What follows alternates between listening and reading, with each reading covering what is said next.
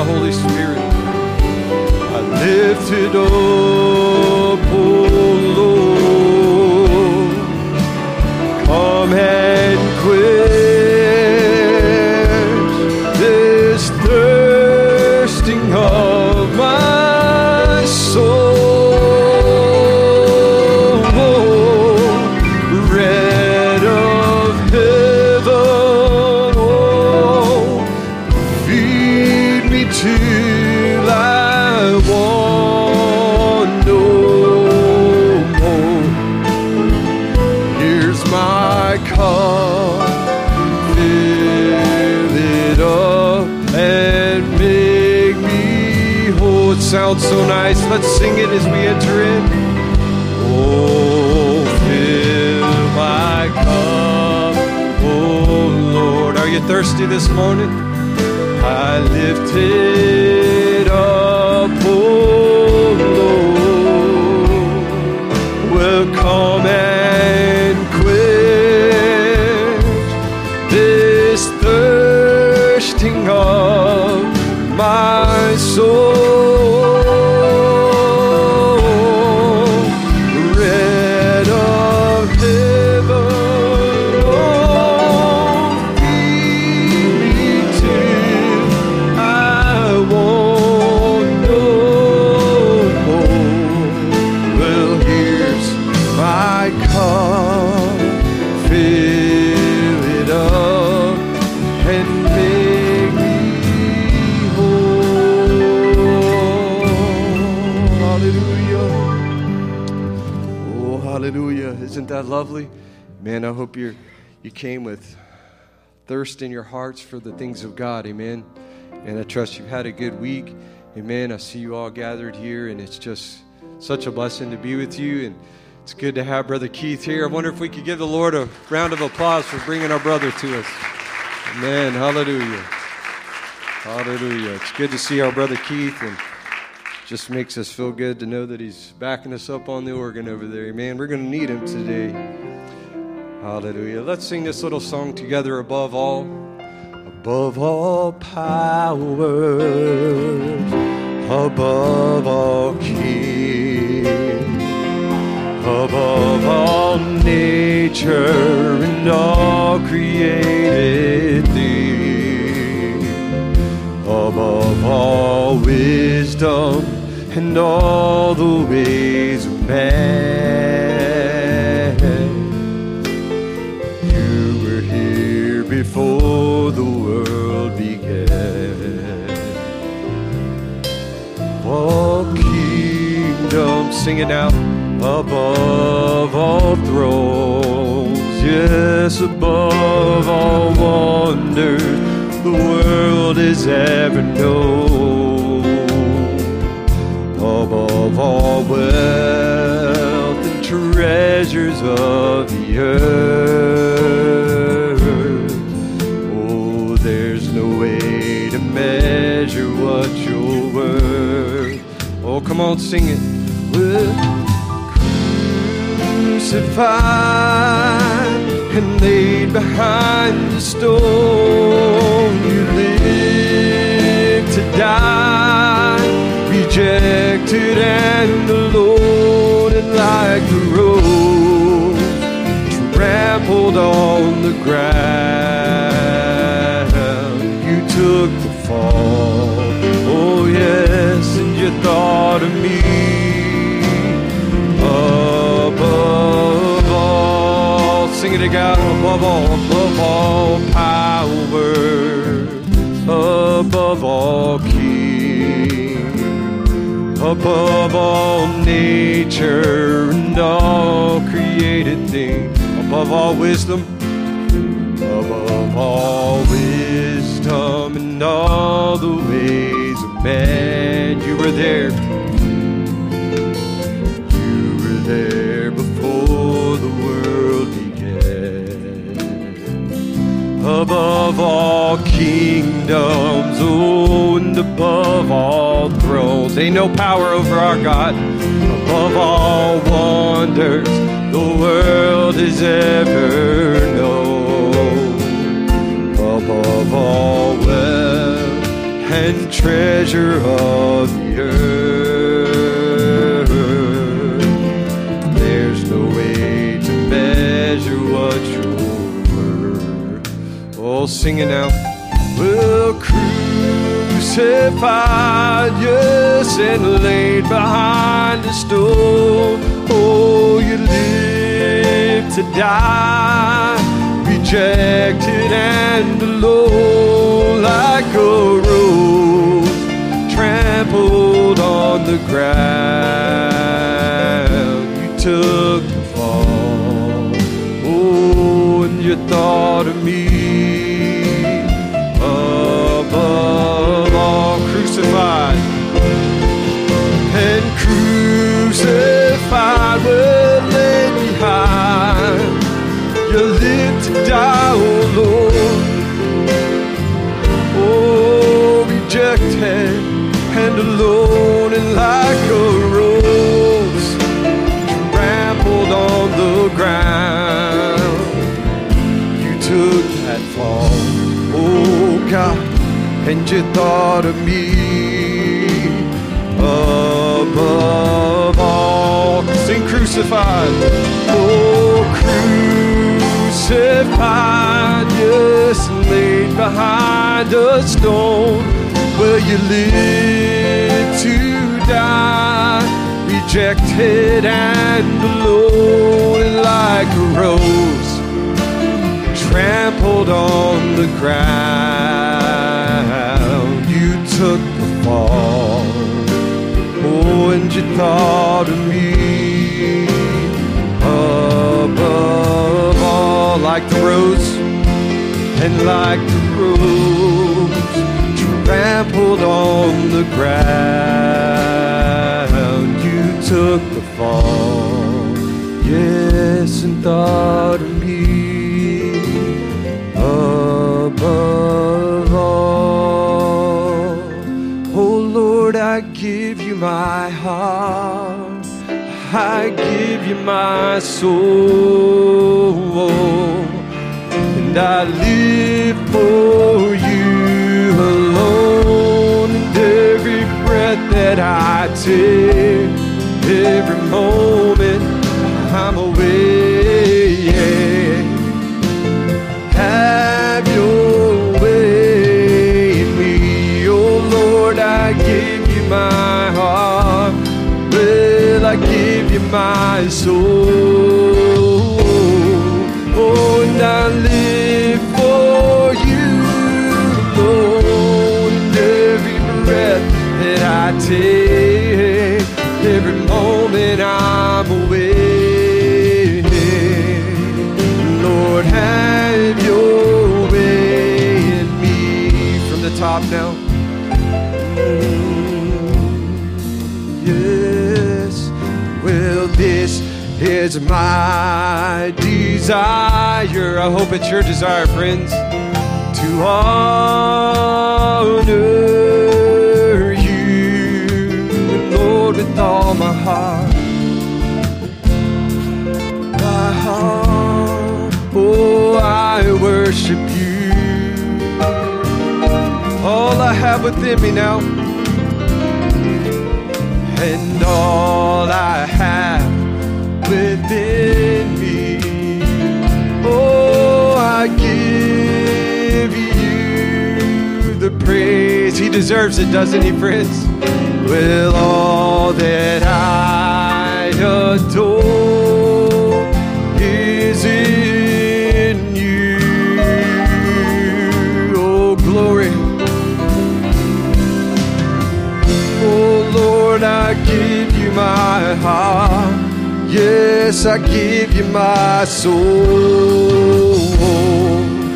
and I live for you alone. And every breath that I take, every moment I'm away, Lord, have your way in me. And oh Lord, I give you my heart, well, I give you my soul. Oh, I live for you alone, and every I take, every moment I'm awake. Lord, have your way in me, and every breath that I take, every moment I'm awake. Lord, have your way in me. Can we give the Lord a hand today? Hallelujah. Praise you, Heavenly Father. Praise you, Heavenly Father. Amen. As they play that softly, we're going to take some special needs to the Lord today. Amen. We just want to remember those that are traveling, those that are not with us, maybe dealing with sickness, maybe traveling to other countries. Amen. We want to just remember them in prayer today. We want to remember our brother Jonathan Mayle.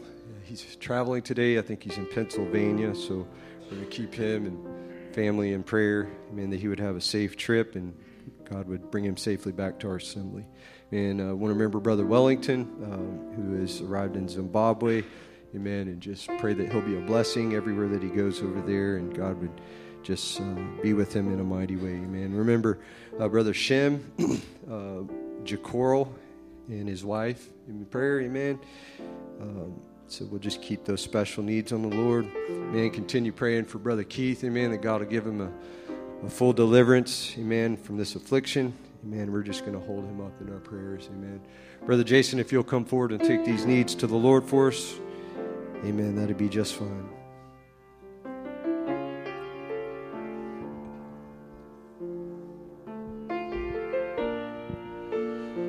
Amen. Well, Brother Keith, we've been praying for you. And it's an encouragement to see you here in church. So let's just bow our heads and give God all the thanks. Amen.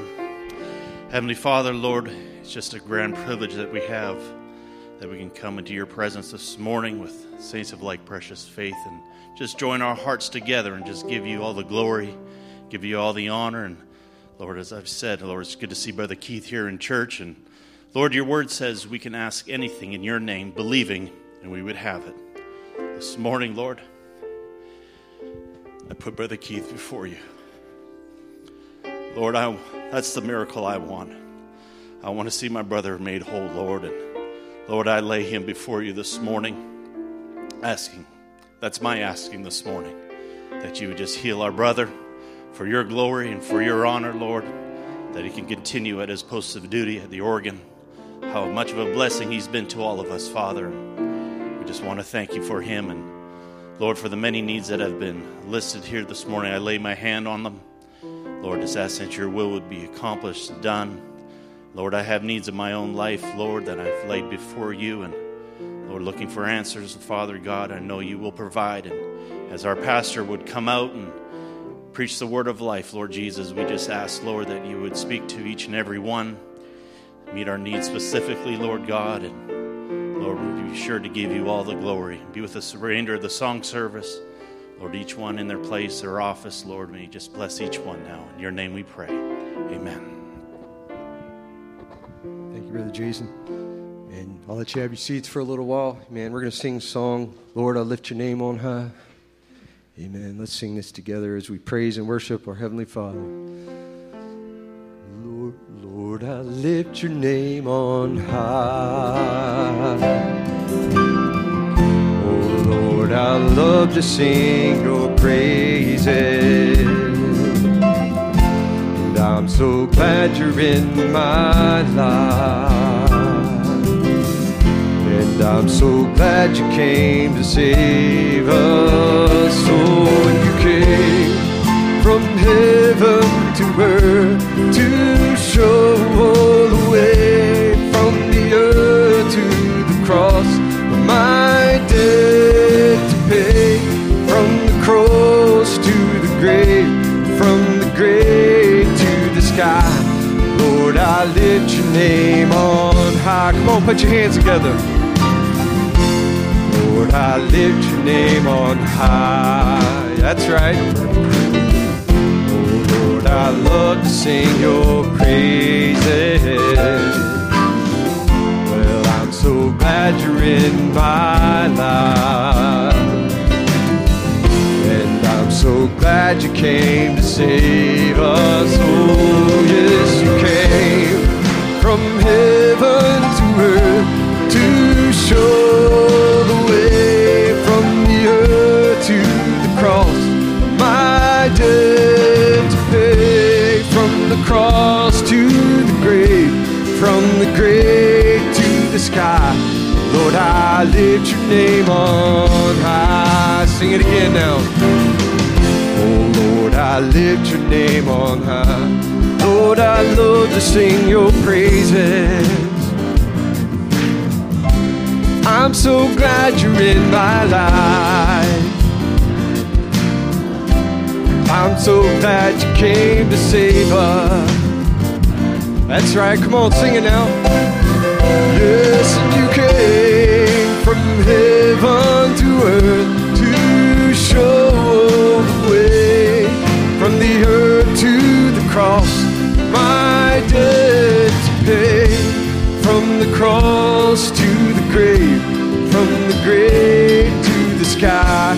Lord, I lift your name on high. You came from heaven to earth to show the way, from the earth to the cross, my debt to pay, from the cross to the grave, from the grave to the sky. Lord, I lift your name on high. From the cross, from the cross to the grave, from the grave to the sky. Lord, I lift your name on high. Oh, praise you, Lord Jesus. I'm so thankful He paid that ultimate price for us. Hallelujah, hallelujah. Amen. We're going to try to do a song. I don't know that we have ever tried this one, but we're going to give it a shot here. Our God is an awesome God. I hope you'll join with me and sing this song with all your hearts. Amen. Let's start with that chorus. Our God is an awesome God. He reigns from heaven above with wisdom, power, and love. Our God is an awesome God. Sing it. Our God is an awesome God. He reigns from heaven above with wisdom, power, and love. Our God is an awesome God. Now the verse. When He rolls up His sleeves, He ain't just putting on a Ritz. Well, there's thunder in His footsteps and lightning in His fists. Well, the Lord wasn't joking when He kicked them out of Eden. It wasn't for no reason that He shed His blood. His return is very close, so you better be believing that our God is an awesome God. Our God is an awesome God. He reigns from heaven above. Wisdom, power, and love. Our God is an awesome God. Again. And our God is an awesome God. He reigns from heaven above with wisdom, power, and love. Second verse. When the sky was starless in the void of night, He spoke into the darkness, created the light. Well, judgment and wrath He poured out on Sodom. Mercy and grace He gave us at the cross. I hope that we've not too quickly forgotten that our God is an awesome God. Sing it. Our God is an awesome God. He reigns from heaven and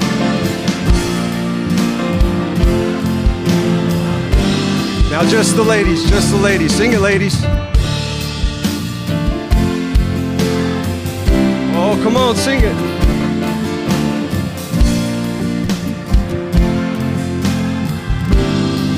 Now the guys, just the guys. Our God is an awesome God. He reigns from heaven above with wisdom, power, and love. Our God is an awesome God. Our God is an awesome God. He reigns from heaven and with wisdom, power, and love. Our God is an awesome God.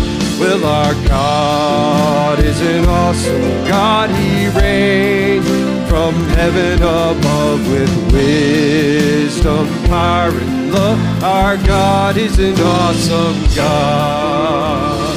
Oh, isn't He awesome? Hallelujah. Glory be to the Lord Jesus. Hallelujah. My, we serve an awesome God. Ain't that right, Brother Keith? Hallelujah. Amen, amen. Well, as most of you know, the Marine Corps celebrated an anniversary. Was it 248 years, brother? I think it was 248 years of service, and that was November the 10th on Friday. Man, I just wanted to give a shout out to all of our service members and all of the ultimate sacrifices that those men and women have paid down through the years so that we can enjoy the freedoms that we experience in this country. Amen. Freedom is never free. It was bought and paid for with a price. Amen. Our own personal salvation was bought and paid for by our Lord Jesus Christ. Amen. Is that right? I believe there's a correlation there. Amen. I just wanted to say a little shout out. Man, and do a little song in honor of them. I've been dying to do this song. First time I heard the version of the Marine Corps' Days of Elijah. I don't know if any of you have ever, y'all heard that? All right. Well, I got some in here that's going to be able to help me.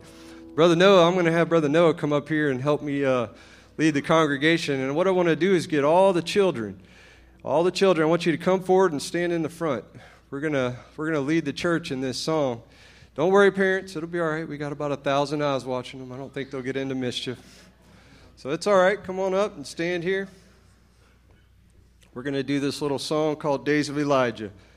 Man, how many of you know the Marine cry, the Marine Corps battle cry? Oorah! Y'all have heard that?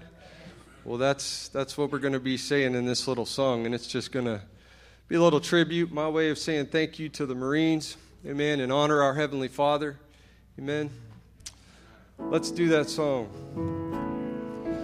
These are the days of Elijah. Come on now. Declaring the word of the Lord. These are the days of your servant Moses. Righteousness being restored.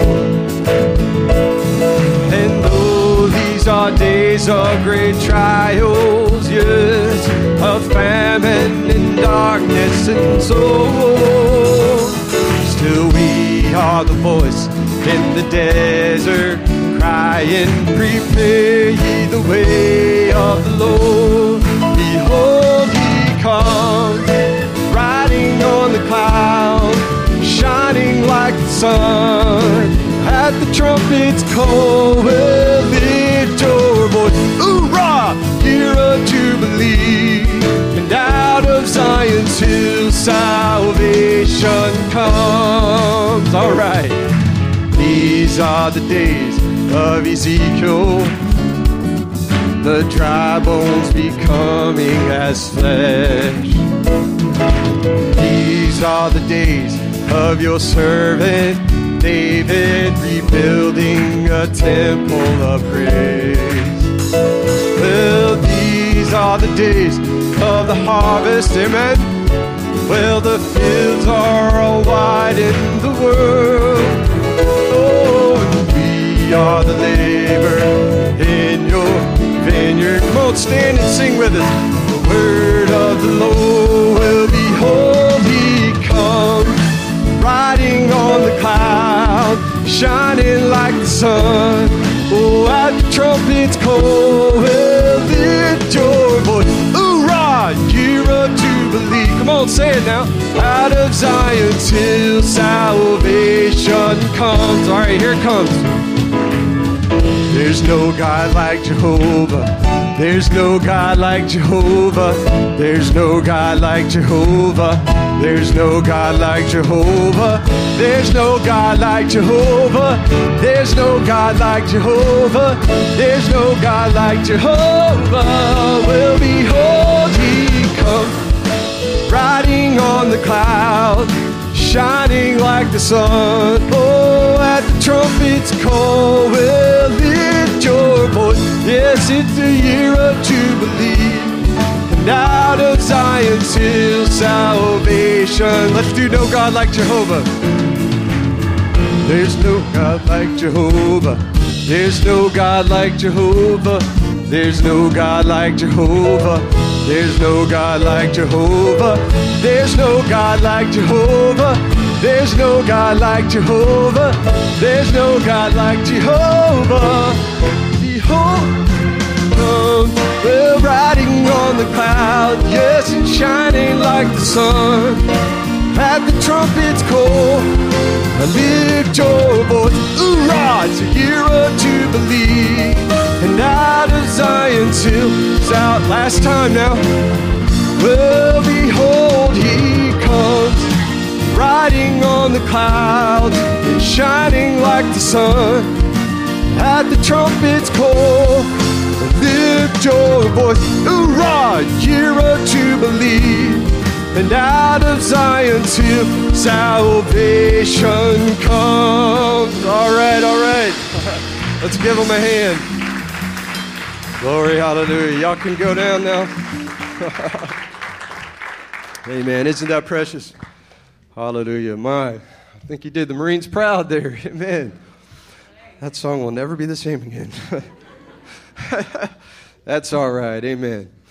Let's have our deacons come forward. Man, we're going to take up an offering. Man, you just feel free to give us unto the Lord as we continue our worship through our tithes and our offerings and our free will givings. Amen. Those things go to help further God's kingdom through this world. Amen. And all the good things that are happening, spreading. Amen. The books and the tapes and the Bibles. And I'm just so thankful to be a part of that, aren't you? Amen. Brother Mike Pritchard, would you lead us in prayer, sir?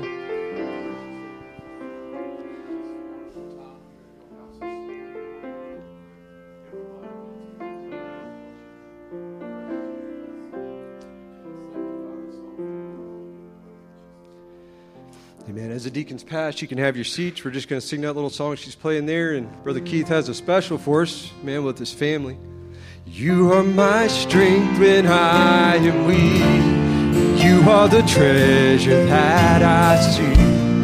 You are my all in all. Well, seeking you as a precious jewel, Lord, to give up I'd be a fool.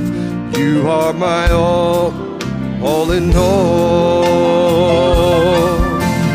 Jesus, oh Lamb of God, worthy is your name.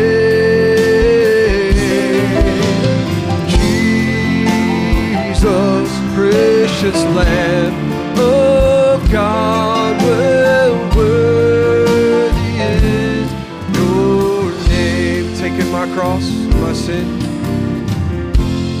taking my sin, my cross, my shame, rising again, I bless your name.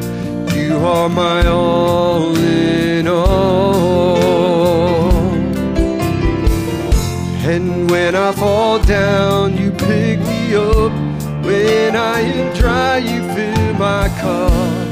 You are my all in all. Sing it now. Oh, Jesus, oh, Lamb of God, worthy is your name. Jesus, oh, Lamb of God, well worthy is your name. Amen. Brother Keith. Hallelujah.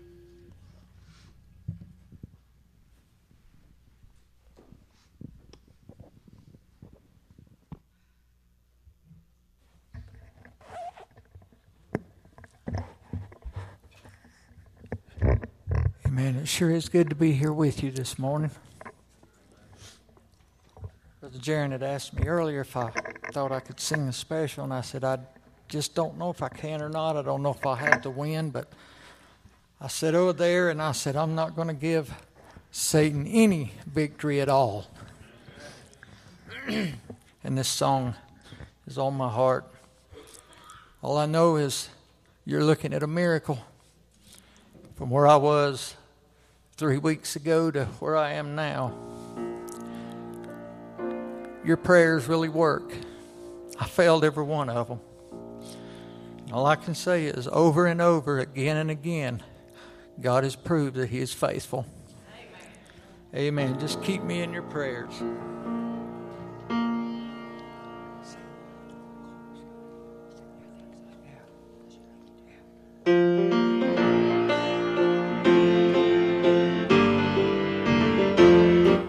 I stood on the bank of a wide raging river, trusting that I'd get across. I've made my way through some valleys and deserts, believing I'd never get lost. I've been at the foot of what felt like Mount Everest, knowing I'd have the strength for the climb. 'Cause through every trial, each test and temptation, one thing is sure every time. Over and over, again and again, God is faithful. Over and over, again and again, through it all, He's made me able to stand and survive, to come through alive when it sure looked like I couldn't win. Jesus is with me, so I'll claim the victory over and over again.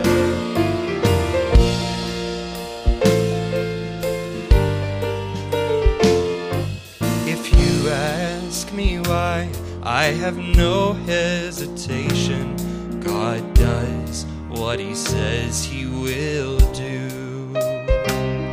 Oh, I'd simply say every battle has taught me there's nothing He won't help me through.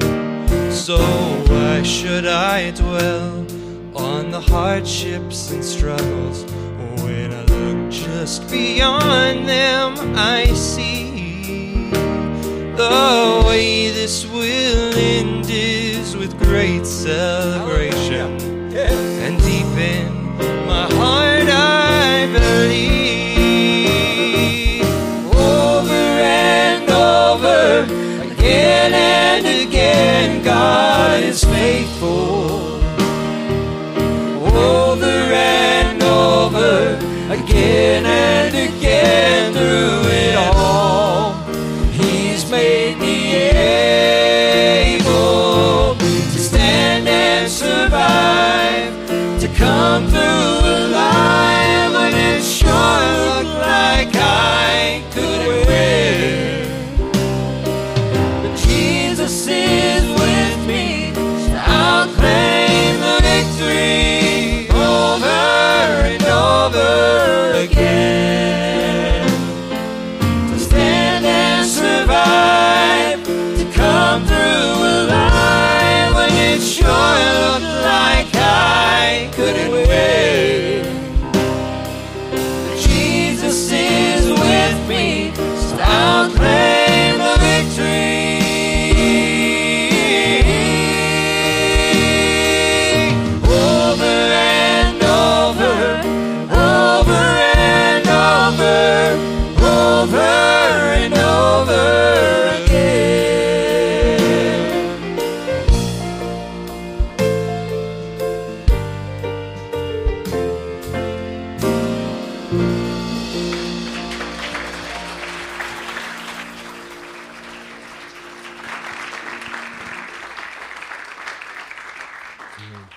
He proves his love to us over and again, friends.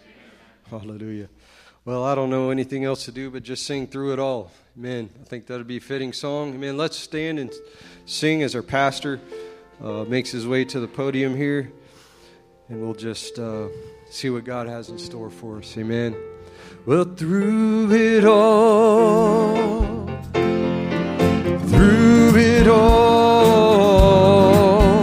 I've learned to trust in Jesus. Oh, I've learned to trust in God. Through it all,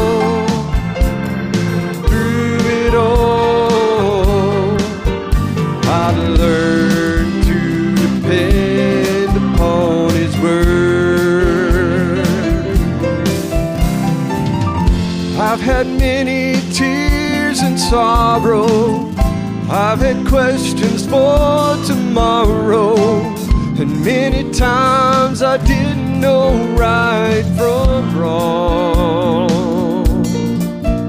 But in every situation, He gave me blessed consolation, that my trials only come to make me strong.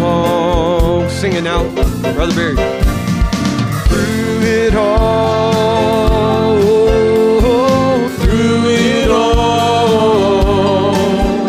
I've learned to trust in Jesus. Oh, I've learned to trust in God. Through it all,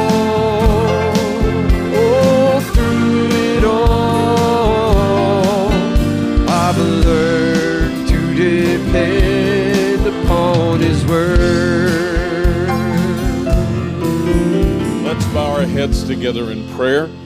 And we did not mention Brother Matt Cross, I don't think. Brother Matt's away this weekend. And then also this morning, we certainly want to remember Brother Fulcher and not having a good morning. And we're thankful that Sister Becky's still here. But if you don't mind remembering him in prayer and family as well.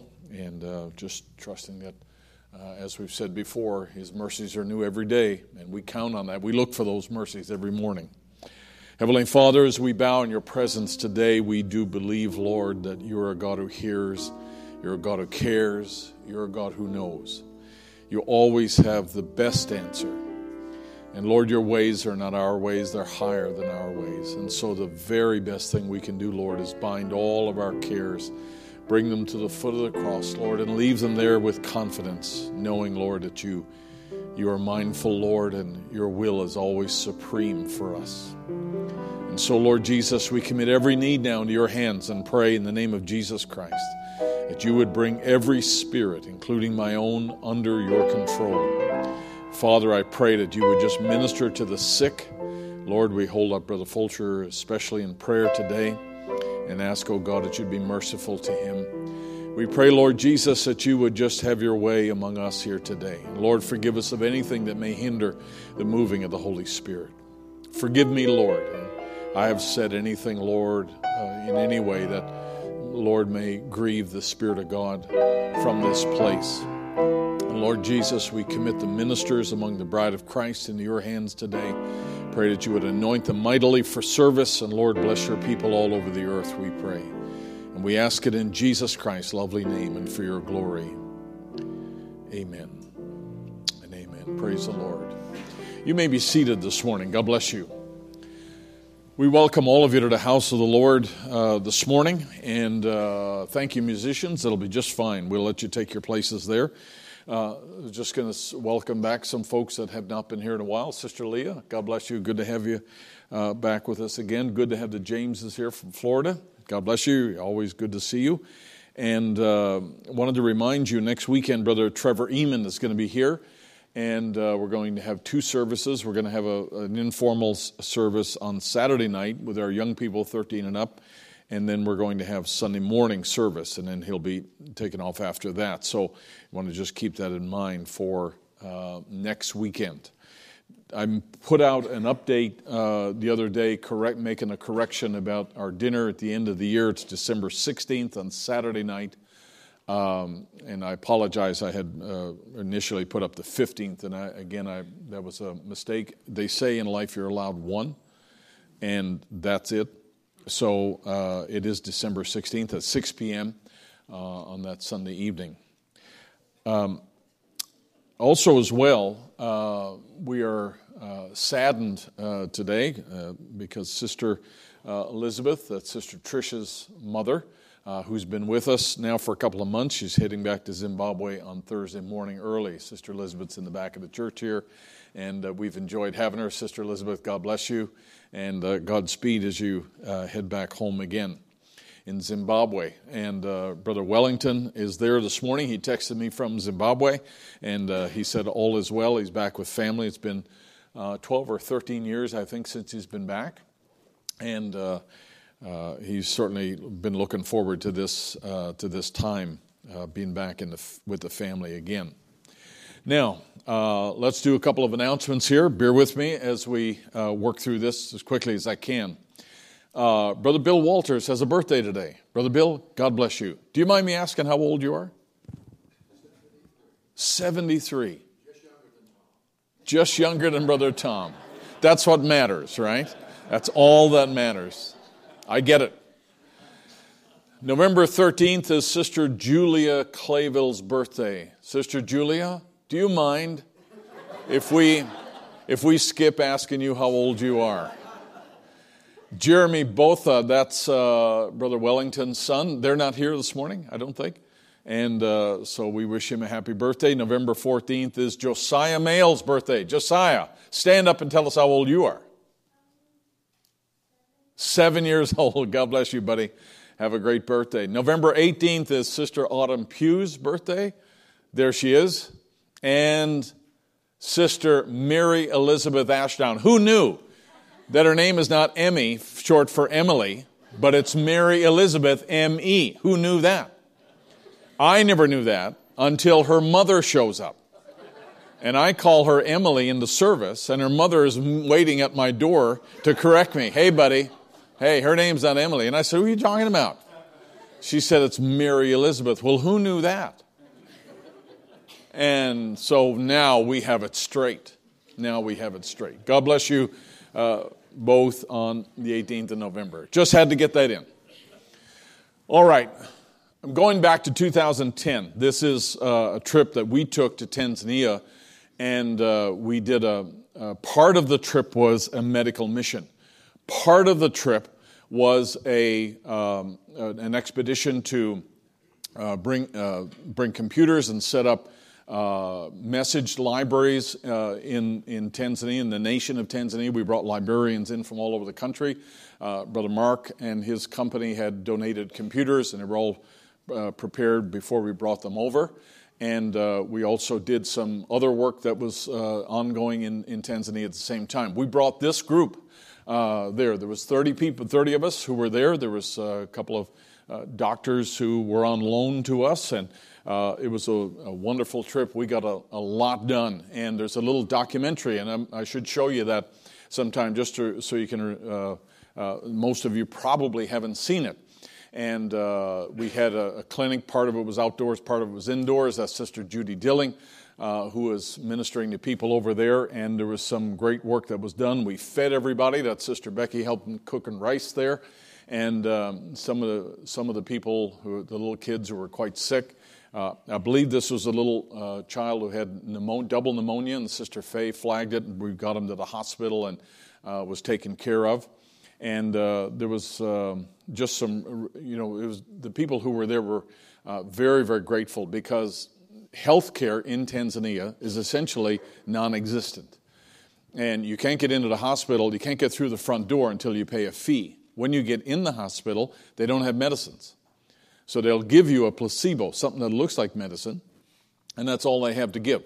So this is a major issue in a country like Tanzania. As a matter of fact, when Brother Zephaniah Peters was sick years ago, we flew him to Nairobi, Kenya, to get treatment over there, because they had a good hospital, and that was what was necessary back at that time. And so this was a real blessing for us to be able to go and do this. Well, Lord willing, on December 4th, we're going to go again. And we have a crew of about 9 people who are going to be with us. And Dr. Mail, Brother Jonathan, is going to be heading up the medical side of things. And we're bringing we're leaner and meaner this time. So we're doing it with less people, better equipment, better knowledge of what we need in the field. And so we are going to do some technical clinical work over there. We're bringing an EKG machine and some different other devices that are going to be able to help give the people information about things that they ordinarily probably would never see or experience. And they're going to be holding a clinic for maybe 3 to 4 days over there as well. And we are bringing, Brother Jonathan is going, Brother Lucas Coffey is going, Brother Jeremy is going, Lincolnton Clayville is going. We're going to document all of this so that we'll be able to send you back some daily reports. And we're also going to be producing a little film at the end of it so you'll be able to see it. And I'm not sure who else from here is going. Is there anybody else from here who's going? Can't see. And so we're excited, and we got Brother Stephen Menard, who some of you know. He's going to be coming along. Gideon LaFontaine is coming along. They're nurses, and also Brother who? I'll think of his name. Brother Paul LaFontaine's other son-in-law is going to be coming as well. Josh Hanna. And he's going to be coming as well. So we're excited about the team going. And if anybody else is saying, wow, I never knew and I'd like to go, let me know after church. There would be work for you to do. If I can get you on the plane, I'd be glad to take you along. You need a passport. That's one thing you do need. So if you don't mind praying about that with us, we're doing some last-minute preparations now. There's still some steps that we need to go through to get permissions from the government in Tanzania, and that's all happening as we speak. And then we coordinate all of our gear that we're bringing over, and there's a bunch of logistical things that need to be done. But if you don't mind remembering that in prayer. Now, 2 things. Number 1, if you want to contribute to that, if you're interested in helping finance that, you're certainly welcome to do that. That's certainly a worthy cause. Number 2, I think it is a good thing for us to do. It's not contradictory to the principles of divine healing, because when a person comes into that clinic, we treat them as a believer. They're not all believers. They come in off the street, they come out of the jungle, and we treat them all as believers. So they get prayer, they get a witness of the message, and they get things to take home with them. It's also, I think, good for us to do, with the resources we have, it's good for us to do everything we can for anyone we encounter. And there's a lot of hurting people in the world. And whatever we can do to help people, I think we should do it when we have the resources. And for us to have the talent, the expertise that we have, and the ability to pull this together, I think we should do whatever we can do to help God's people and to help humankind in general. And I think that's a worthy cause. So we're asking you just to remember that in prayer. We just have about 23 days, I think, to getting ready and getting it all in place there. So we'd appreciate that. But we'll update you as we go along here. The last thing I wanted to say this morning is that we're thankful for our veterans, and I hope that I acknowledged everybody who had served in the military over the last 24 hours or so, and they had all the veterans here. Most of them had a little get-together last night and had a dinner. It was really nice, and we're thankful for our veterans and their sacrifice and their service for our country, and never take that for granted, and I think it's a wonderful thing. So I thought I'd go back memory lane and show you some pictures here today. I'm not sure you'll know who all of these are. I think I'm probably going to stump you on a few. So on the left is Brother Tom Ward. And on the right here is Lincoln Clayville. Doesn't that look like Lincoln Clayville? That is his grandfather, right? Brother Reynolds. And he's not with us today, but that's Lincoln's grandfather. And he was at the Fall Festival with Brother Johnny, and thankful for his service as well. Now, for the Buchanans, and this is Brother Keith on the left and Sister Christy on the right. And I love these pictures. That is Brother Richard Smith on the left. And on the right, Joe Drum. We are thankful for those brothers serving. One of my all-time favorites, Brother Ron Knobloch. Now, here's your mystery picture. A lot of you probably might not know who this is in our church today. Anybody want to hazard a guess except family? Noah? That's Matt Cross. No, that's not Matt Cross. Close. That's not Matt Cross. Great guess, Noah. Great guess. Who else had their hand up? Anybody know? Isaac. Ethan Pritchard? Ethan, is that you? Close, Isaac, close. That is the man who has a birthday today, Brother Bill Walters. Brother Bill, God bless you. That's in France, I assume?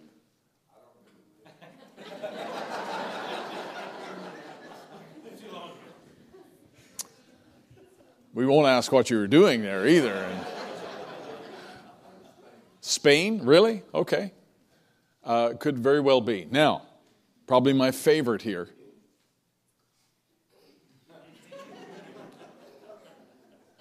There's a sister you don't want to mess with. That's also a sister I'm going to nominate for the next deacon here in our church. Any sister carries a gun that casually, let me tell you, we could use her as a deacon.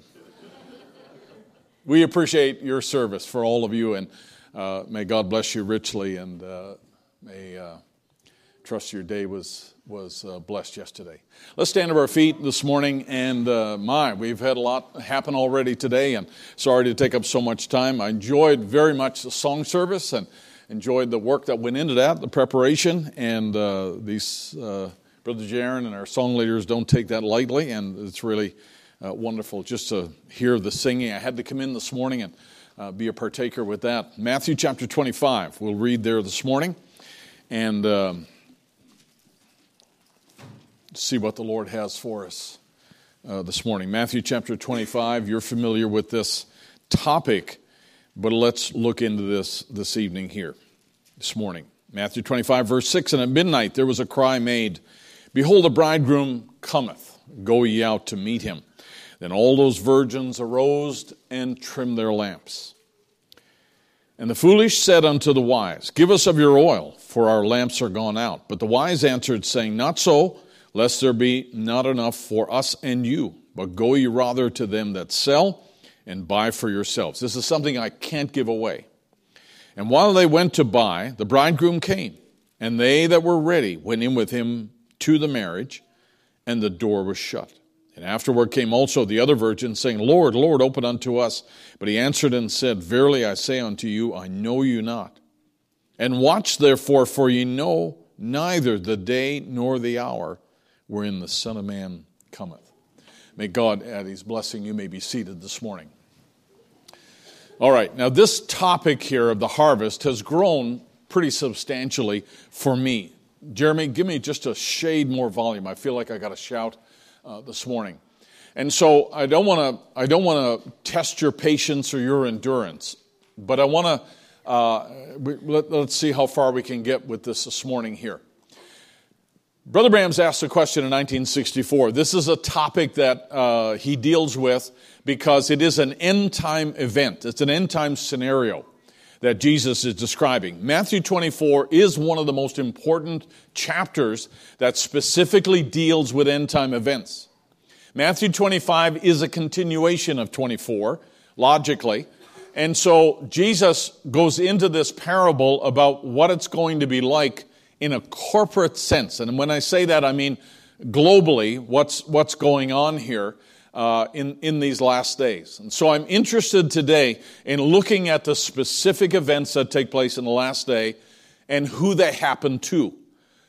And so Brother Branham's asked this question, where are the foolish virgins during the millennium? And he says, in the millennium, they're in the grave. That's the short answer. So therefore, they're not included as members of the bride, but they are virgins, and therefore they have standing with God. And the rest of the dead lived not for 1,000 years. That means that they would come up in judgment. Okay? So therefore, we want to hold that in mind now and look at this diagram. I've showed you this diagram before. Noah, I don't know if this is the one you were talking about before, you were searching for. This is simply a depiction of events in the last day. It all centers around Christ. Obviously, he's the center of the picture, the center of the scene.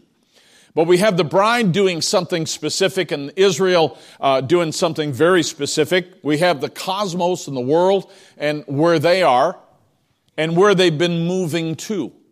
We have national powers that are at work, and then we also have the church. All of them have a distinct role. They're all different. Nobody's doing the same thing here on this diagram. But I want to explode that diagram in just a moment here. That's one I made years ago, and I want to add to that. So bear with me here. Those are, I guess you could say, the general 5 areas that are of concern to all of us in this last day. Now, how many of you believe we're living in the last day? If you really do, then that should affect your thinking, because living in the end times means that we're not going to have lots of time. We're at the end of time for the Gentile people.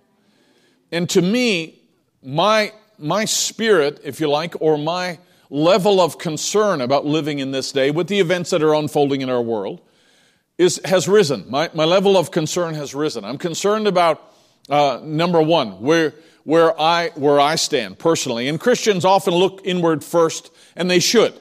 We look at ourselves and say, Lord, when I look in the mirror, am I where I need to be? Is there something I need to make right? Is there something that is, amiss in terms of what I'm not seeing? Reveal those things to me, Lord, and help me to be mature enough to be able to fix what needs to be fixed. To apologize for what I need to apologize for. And to love who I need to love. And I think there's a real need for true love in our time. Not criticism and not politics and not campaigning for different things. I think there just needs to be a real love for God, His Word, and His people. And I want to have more of that in my own heart, in my own manner of living. And then I think about the church. As a pastor, you think about the church. I think about myself, my wife first, and our family, and I think about the church, and I think, well, Lord, you've given me, my life's work has been to pastor and shepherd people, and I want to do the very best I can, and I want to see them have an equal concern about the days that we're living in. I want you to be praying even more fervently for your unsaved loved ones and the people that ought to be in a better place than where they are, because we're living in a time where time is running out, and so it's a concern. Now, having said that, all of these groups here, we're a part of one of them, and everyone is a part of another one. Everyone is a part of some group here. You're in a bubble somewhere, right? Everyone is. We're all in a bubble. And therefore, there are going to be things happen, no matter which bubble you're in, that are going to affect you seriously. And therefore, this gets really interesting. Brother Branham says, now God by His predestination has brought this seed to life, the seed of God in us, and expressing itself. God placed something in you, and now He's bringing it to life. That's what He's saying. And now on top of all that, it has overcome, because believers are ordained to overcome. And see, it doesn't express itself down here, and he's talking about a lily down here in the bog or the swamp. It doesn't express itself down there. It's real, true beauty. It's getting up to express itself. It's getting up to express itself. And neither did you in sin and in adultery and everything that you lived in. No matter how good you try to make yourself look, you are truly unexpressed as a child of God until that life begins to show and come forth in a new birth and expression of life. And he says, you didn't express nothing, but there was a seed in there, and it got a chance to press itself into life, and now you're in the presence of Jesus Christ with the sunlight. How many can say amen?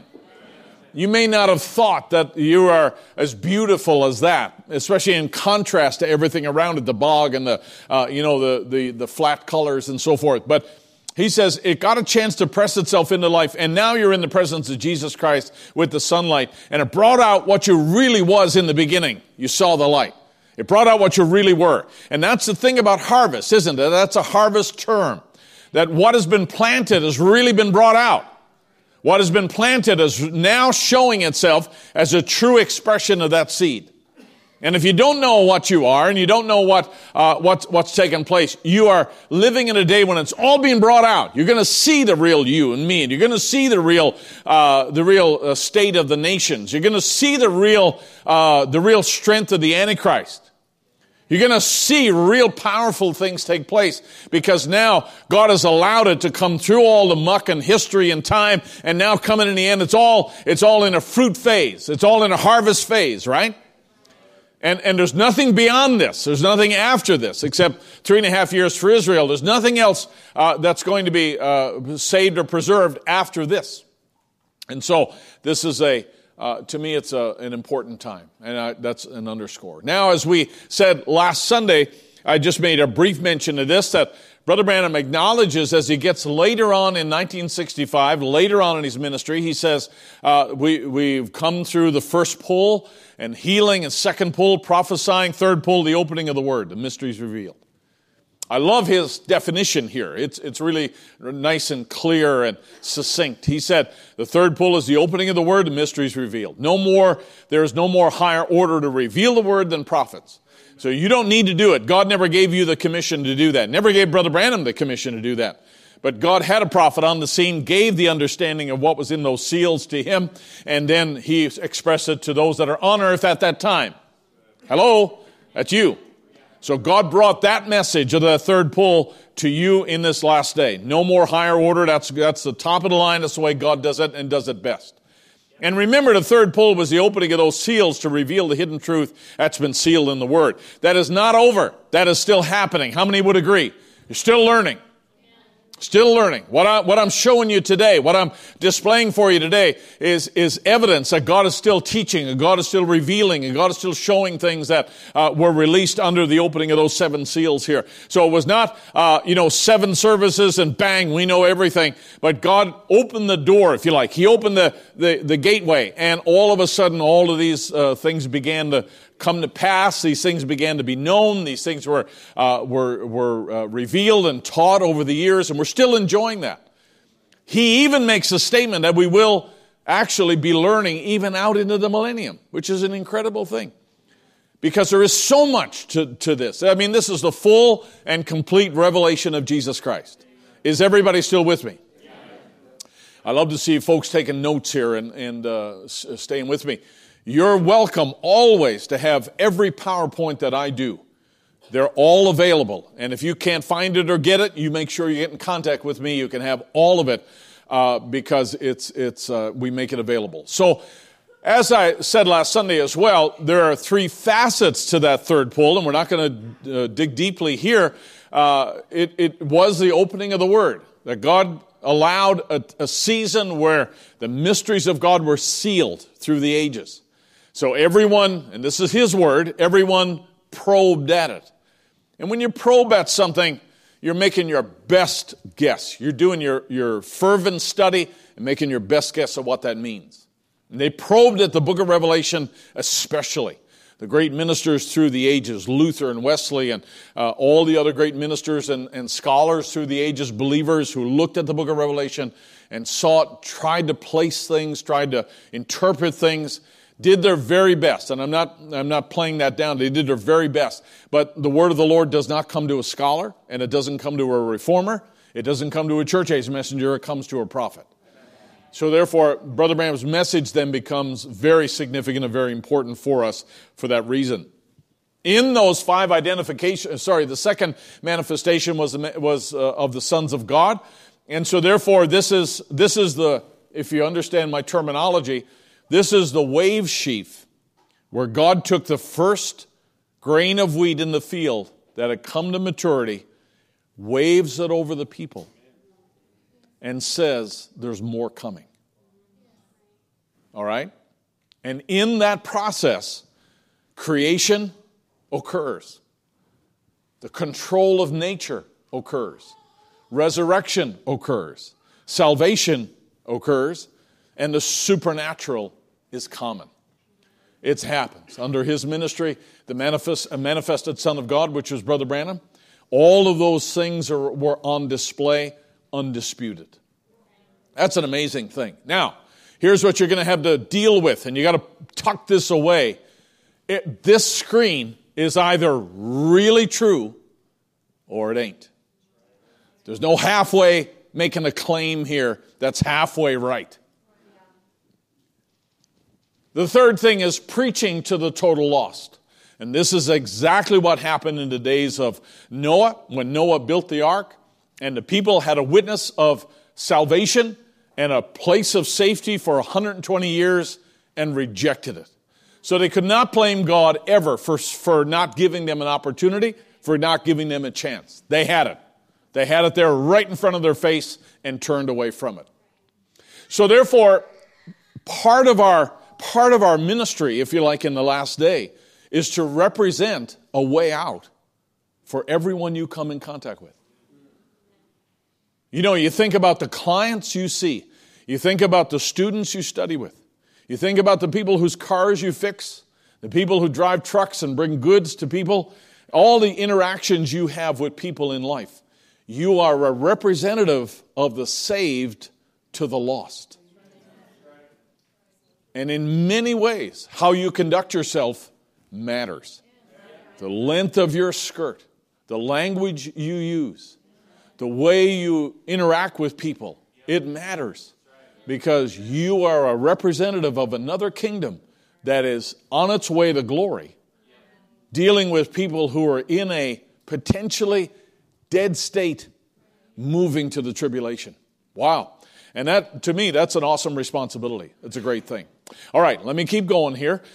Brother Branham said in the breach, and I think personally, this is one of my personal favorites, but I also happen to think it is a really important sermon. And we're going to go through it a little bit when we get our feet on that portion of the study. But in the breach, Brother Branham ties together some really important things. And he says, now we know that this book of redemption will not be thoroughly understood. It's probed at through 6 ages. So it's not thoroughly understood through the 6 ages. I have I think just about every book by A.W. Pink, who was a Scottish minister in the Presbyterian era in Scotland. And A.W. Pink, I believe, and I think there's a statement where Brother Branham says that A.W. Pink will be a part of the bride. He'll be over there. And he wrote many commentaries. He wrote commentaries on David, and one of the books that Brother Branham had by his bedside when he passed away was The Sovereignty of God. It's a tremendous book. It's only a small book, but it talks about this whole idea of predestination. And Pink was a very learned man, and he was a very great student. He was one who was absolutely tied to the Bible, but he could never quite get the whole picture. He admitted that. He could never really quite put together something about predestination, even though he wrote everything that he knew, and he did a tremendous job. And here comes Brother Branham in the last day and puts together this whole idea of predestination like Pink talked about with the idea of attributes and how that God had attributes. And he said in him were sons and daughters, just like sons and daughters are in a natural father. And he talks about these attributes being on the Lamb's Book of Life before the foundation of the world. And it is the aha that Pink never had. And the way Brother Branham describes that, he says, now, if you were ever in the Lamb's Book of Life, he said, your destiny is already determined. Because you can't join the Lamb's Book of Life. You can't decide to get on there. And then he says, you were not saved on any certain day. You didn't come to the altar and get saved. He says you were saved. You just found out you were. And it's the aha that Pink needed to hear.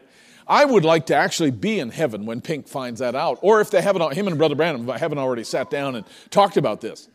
But that's the kind of thing where Brother Branham said they probed at it through 6 church ages. But at the end, when the 7th angel, how many know who the 7th angel is? When he begins to sound his mystery, he winds up all the loose ends that these fellows probed at, and the mysteries come down from, not Jeffersonville, they come down from God as the Word of God. And he reveals the entire revelation of God. Wow! God said, I'm going to save the best to last. And then you kind of got to look at yourself and say, he also saved the best to last. Look around at the congregation. Here's a man whose ancestors grew beets, and Hitler wanted to get in on the show. Now, I said last Sunday it was sauerkraut, right? That may be who Tyler is, but it was beets that they were after. He and I talked about this week, and I made a mistake of saying it was a sauerkraut farm, and you don't grow sauerkraut on a farm, right? And it's surprising, none of you got after me for that, But it was beets. And I said, if that don't beat all. And that's what they were after. So you talk about our origins, talk about our histories, talk about our backgrounds and our former life. And God says, I'm going to choose that. I'm going to choose him. I'm going to choose her. And I'm going to choose people that you and I, in our right minds, would never choose to be in the best of times when it comes to revelation. When it comes to revelation, we're living in the best of times. And God didn't choose anyone else. He chose you and I to be here in the best of times for a revelation. So the people who don't have to die and go over there and know it all, you're the ones who live and get to see it all. See it all on the PowerPoint. Just see it all in your books and listen to it on the tape. It's just an amazing thing. Because it doesn't come from Brother Barry, and it doesn't come from just ordinary reading your Bible. The mysteries come down from God as the Word of God, and a prophet is on earth revealing these things. It's the entire revelation of God. That God had all the mysteries, serpent seed, and whatever more is to be revealed. Now, if somebody questions you on that, here's where you find it in the Bible, in Revelation 10. And I saw another mighty angel come down from heaven, clothed with a cloud, and a rainbow was upon his head. And his face is were the sun, and his feet as pillars of fire. How many know this is Jesus Christ? Right? And he had in his hand a little book open. And he set his right foot upon the sea, and his left foot upon the earth, and cried with a loud voice, as when a lion roareth. And when he had cried, 7 thunders uttered their voices. This is reserved now for Revelation chapter 10. And when the 7 thunders had uttered their voices, I was about to write, and I heard a voice from heaven saying, seal up these things, which the 7 thunders uttered, and write them not. So the thing that was available to know back in that first age, in John's day on the Isle of Patmos, God says, seal it up. I'm going to unseal it, but not now. God saved that for you. And the angel which I saw stand upon the sea and upon the earth lifted up his hand to heaven and sware by him that liveth forever and ever, who created heaven and the things that therein are, and the earth and the things that therein are, and the sea and the things which are therein, that there should be time no longer. But in the days of the voice of the 7th angel, how many know that's William Branham? I mean, it's amazing that we can sit here, go through this, you can plug names in, you can, I got it. Brother Barry, I got it. Yeah, sure. But in the days of the voice of the 7th angel, when he shall begin to sound, the mystery of God should be finished as he has declared to his servants, the prophets. So we live in the season where all of this comes open, and it comes open to you. It comes open to a specific group of people. It comes open to a people that God chose, not you, but God chose to live in the last day and be recipients of the full revelation of God. Wow. Write that down in your notes and take it home. All right, let me give you the second paragraph of the quote that I was giving you. At the sounding of the 7th church age, the last church age, all the loose ends that through these church ages have been probed at will be wound together. So that's Brother Branham's ministry. It's winding together all these loose ends and bringing together the pieces of the puzzle that need to be in the right place. And when the 7th, now remember now, lots of other people tried to do that through the ages, but they never had the hand of the master guiding them to put this scripture here and this scripture here. Take this end and tie it together with this one over here and come out with the right picture. And when the seals are broken, the mystery is revealed, down comes the angel, the messenger, Christ, setting his foot upon the land and the sea. with a rainbow over his head. Now remember, this seventh angel, how many believe the seventh angel is William Branham? This seventh angel is on earth at the time of this coming. Whoa. How many of you were born in 1963? How many of you were alive in 1963? I got to say that twice, because if you're older. Yeah, not many. Hey, keep your hand down there. Not many people born in 1963. But you know what? God knew you'd be here. And God opened all this, saved it all, preserved it all, because he knew you'd come and come into a position of maturity under the hearing of this word. This is the only thing that makes the lily what it really is. Are we okay? This is the thing that makes the lily what it really is. All right, let's go back to our diagram now, and let's add something. In Luke 17:30, even thus shall it be in the day when the Son of Man is revealed. Jesus tells us this, that there's going to be certain things happen in the day when the Son of Man is revealed. Okay? Now, notice we haven't got 5 bubbles, we have 6 now, as I've added the foolish virgins in here. So out of the church system comes these foolish virgins. Now let's mark this up, okay? Let's fill this out and make it really messy. Is that all right? The bride is, and there's a scripture verse for everybody who's in a bubble here. All right? Everybody's got a scripture verse. The bride, to me, is in this. There's many other scriptures we could apply, but we are the people who are taking the book and eating the book and prophesying again. Because there needs to be this second witness, if you like, of the truth of the mystery of God revealed to the Gentile dispensation before it's all over, before it's taken away. Am I making sense here? All right? Okay. So there's lots and lots of other scriptures we could put here, but this is one of the things that the bride is doing, and we are representing the message, not just, and I say, not just physically giving somebody a book, but your life should be a written epistle, known and read of all men, right? So let me tell you, the life you present is more powerful than the book you give. The book you give is important, and I think it's an essential thing. But your life is a reflection of what this book is actually teaching and talking about. And so therefore, if you're out there and you're smoking or drinking or using foul language and you're jumping on somebody to beat them up, and then you come along next week and give them a message book and say, yeah, this is what my church believes. Naturally, somebody would kind of put those two together and say, you want me to believe this and this produces that in you? I don't want to be that.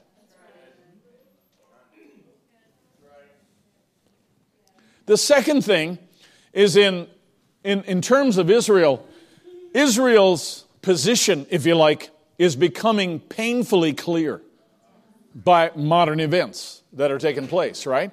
So in Revelation chapter 11, it's the thing they're just about to experience.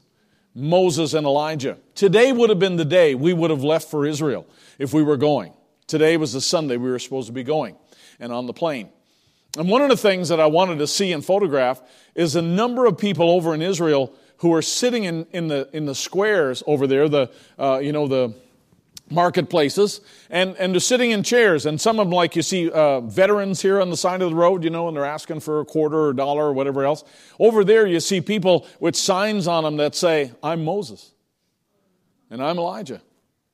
Or two of them standing there. This is Moses and Elijah. And there's lots of people over there know that prophecy's got to come to pass. And they know it's going to happen in Israel. And so you see people over there who are identified with that. I don't think they're the real Moses and Elijah. But there are people over there who know that that's the next thing for Israel. They know that's got to take place next. And I wanted to take some pictures and show you. Zechariah 14 as well talks about the geopolitical situation like we have today, where all nations are coming against Israel and coming against Jerusalem. You don't need me to explain that. You're living in the day when that's happening, right? And there's all kinds of things that are going on behind the scenes. And you know what? It really doesn't matter, because the Scripture is going to be fulfilled no matter what kind of deals people make. No matter what kind of determination people have. it's going to happen anyway, right? All right, so in the cosmos, it is what it's supposed to be, a sodomite culture. When we talk about the moral vacuum that we live in, it's just absolutely incredible of how, the world has descended, has become so morally deprived in our time. We were talking on Wednesday night, me and the college boys here, and some of the stuff that they're being required to write about, I don't even want to repeat, right? Some of you guys that are in college and some of you kids that are in college, kids over here in college, it's absolutely, some of it is a product of a depraved mind or a depraved system. I was feeling bad for these guys. They're big and ugly enough to deal with it.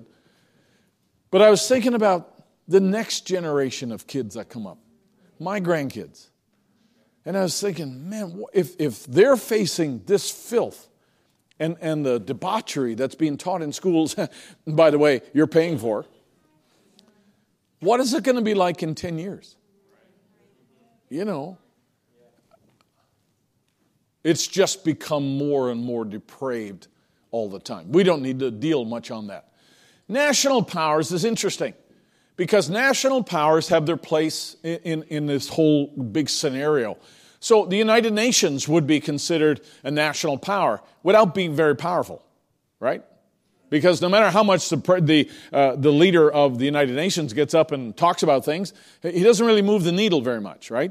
Everybody doesn't say, whoa, I'm doing this because the UN told me to do so.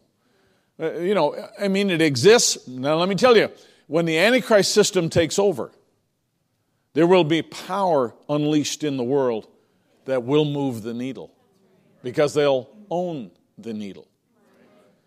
So national powers is what Brother Branham said forces things into place. And so they're allowed to have power for a season like Russia. Let me tell you, I believe that something about Russia will exist until the end because they have certain roles to play in our world. I believe they're going to destroy the Vatican. I believe that they're going to lead nations down to Israel, and I believe they'll be there in Armageddon. And there's different statements that we could provide for you in all of that. So no matter what happens in Russia, and everybody remember Ukraine, right? And all of the powers that are at work in the world, they may not be just a single nation like China, although that's a big national power, and they have a big footprint, and they have an agenda. And they're very, very anxious about their agenda and pushing that agenda to completion because they think time is going to go on and on and on. And the European Union also would be an entity to watch because in Europe now, you can basically drive from the top of Norway down to the bottom of Malaga, Spain, and not show any ID at all. No ID, no card, no passport, no nothing. They do have a card that they can swipe at a turnstile only when they go to Switzerland because the Swiss are uber efficient and they like to have, measure of control. But other than that, people just drive around Switzerland and go on their way. But there's no identification anymore. They're citizens of the EU. And therefore, it is essentially kind of like one nation. They have all these different languages and all these different foods and all these different customs and so forth, but they're essentially kind of homogenizing into one entity. Now, it's really interesting because the EU is centered there in Belgium, and then the Vatican City is there also in Rome. And therefore, there's going to be things happen out of Europe that are going to be significant, okay? All I'm saying is that all of these are doing very different things and their roles are really important. The last thing that I want to say is that there is then this entity, Matthew 25, which we read, where there are foolish virgins. There's a separation of the church from the bride. Everybody following? There's a separation of the church from the bride. And then out of that, there are, as Jesus describes, he doesn't call them bride and church in Matthew 25, but he says that there are wise virgins and there are foolish virgins there. Okay? I love graphic stuff, and I hope that helps. I hope that helps to kind of give you a scripture verse, or at least an orientation for things that are taking place here.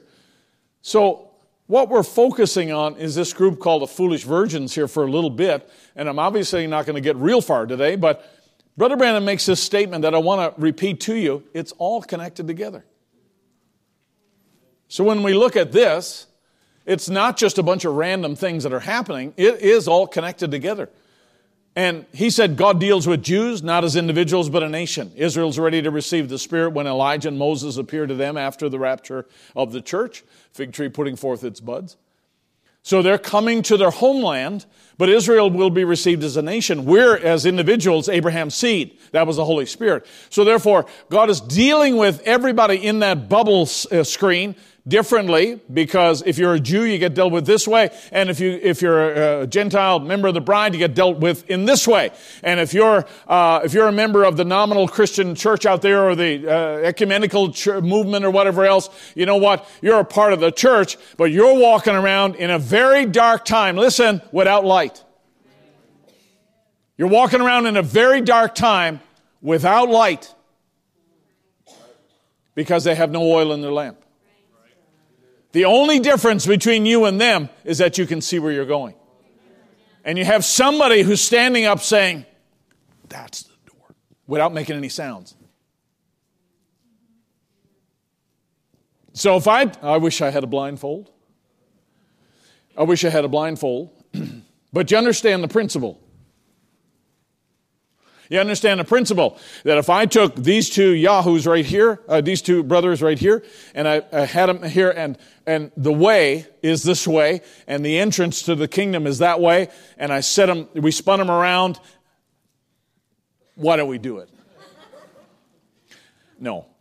And if we set them off on the path, and they had to go by sight, they had to go by revelation, they had to go by supernatural light, the one with the blindfold is going to be floundering, right? There ain't no way. There ain't no way that he could wind up in that specific place that the bride is ordained to end up in.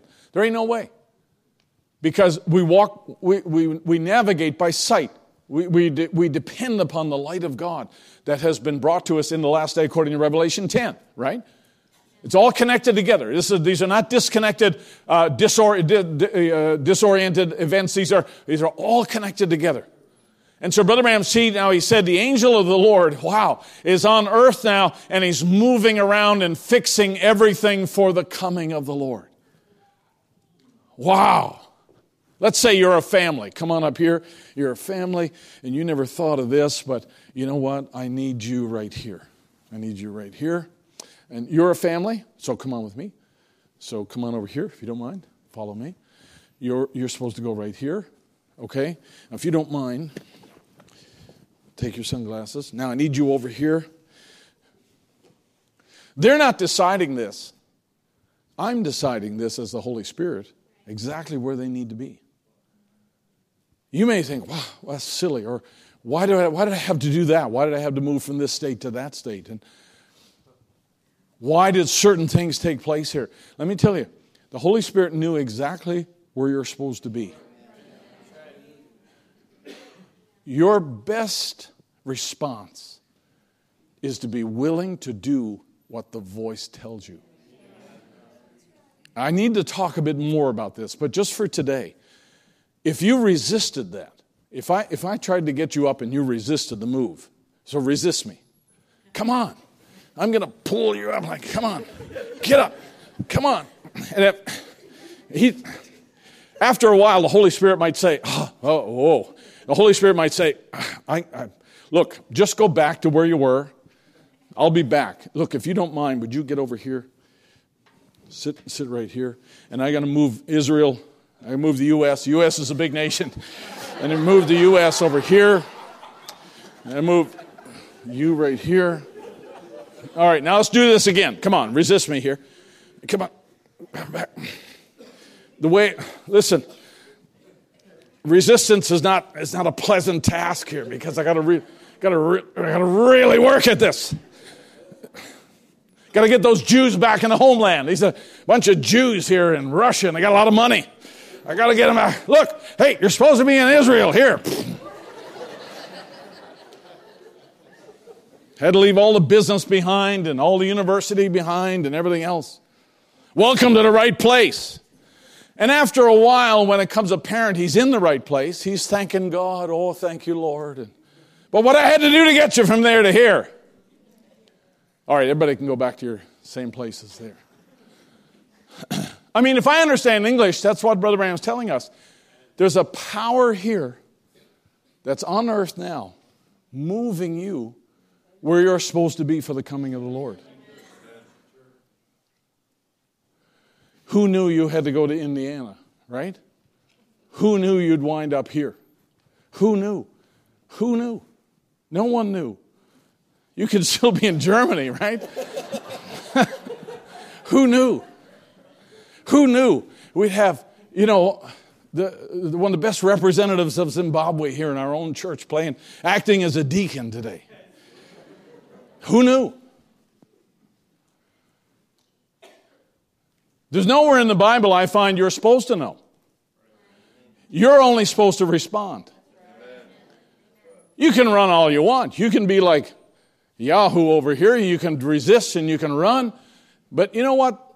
There's someone smarter than you, knows where you need to be. The sooner you give in, the better. It's the same angels that heard the sin when they went down to... Whoa. So the same angels that moved people around in the days of Sodom and got Lot out of his house. Lot, you need to go with us. Get your family together. That's the same one. Do you believe that? Yeah. That's the same angels. One stays up with Abraham. Two go down in Sodom. Those guys are here. And they're moving you around, not further into Sodom, but away from it. These are the guys that saw it all. They don't need to go down to Sodom to see whether it's bad or not. Been there, done that. These angels were there. They heard the sin. And one stayed with Abraham. Sodom was down there. Lot was in Sodom. And the two angels went down there to preach to them and brought that little bitty group out, sleeping virgin. But the one angel stayed with Abraham. Could that be real?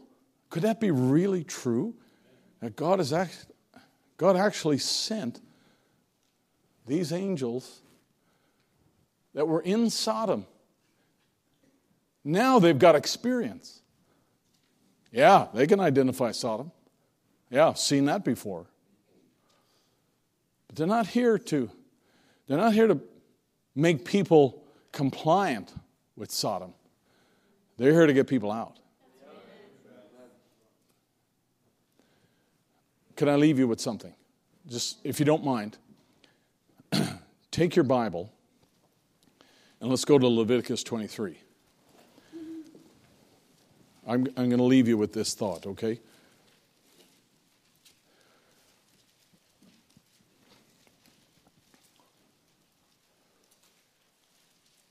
Leviticus 23 is a chapter dedicated to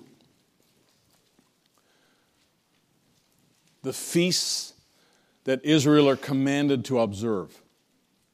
And the Lord spake unto Moses, saying, Speak unto the children of Israel, say unto them concerning the feasts of the Lord, which ye shall proclaim to be holy convocations.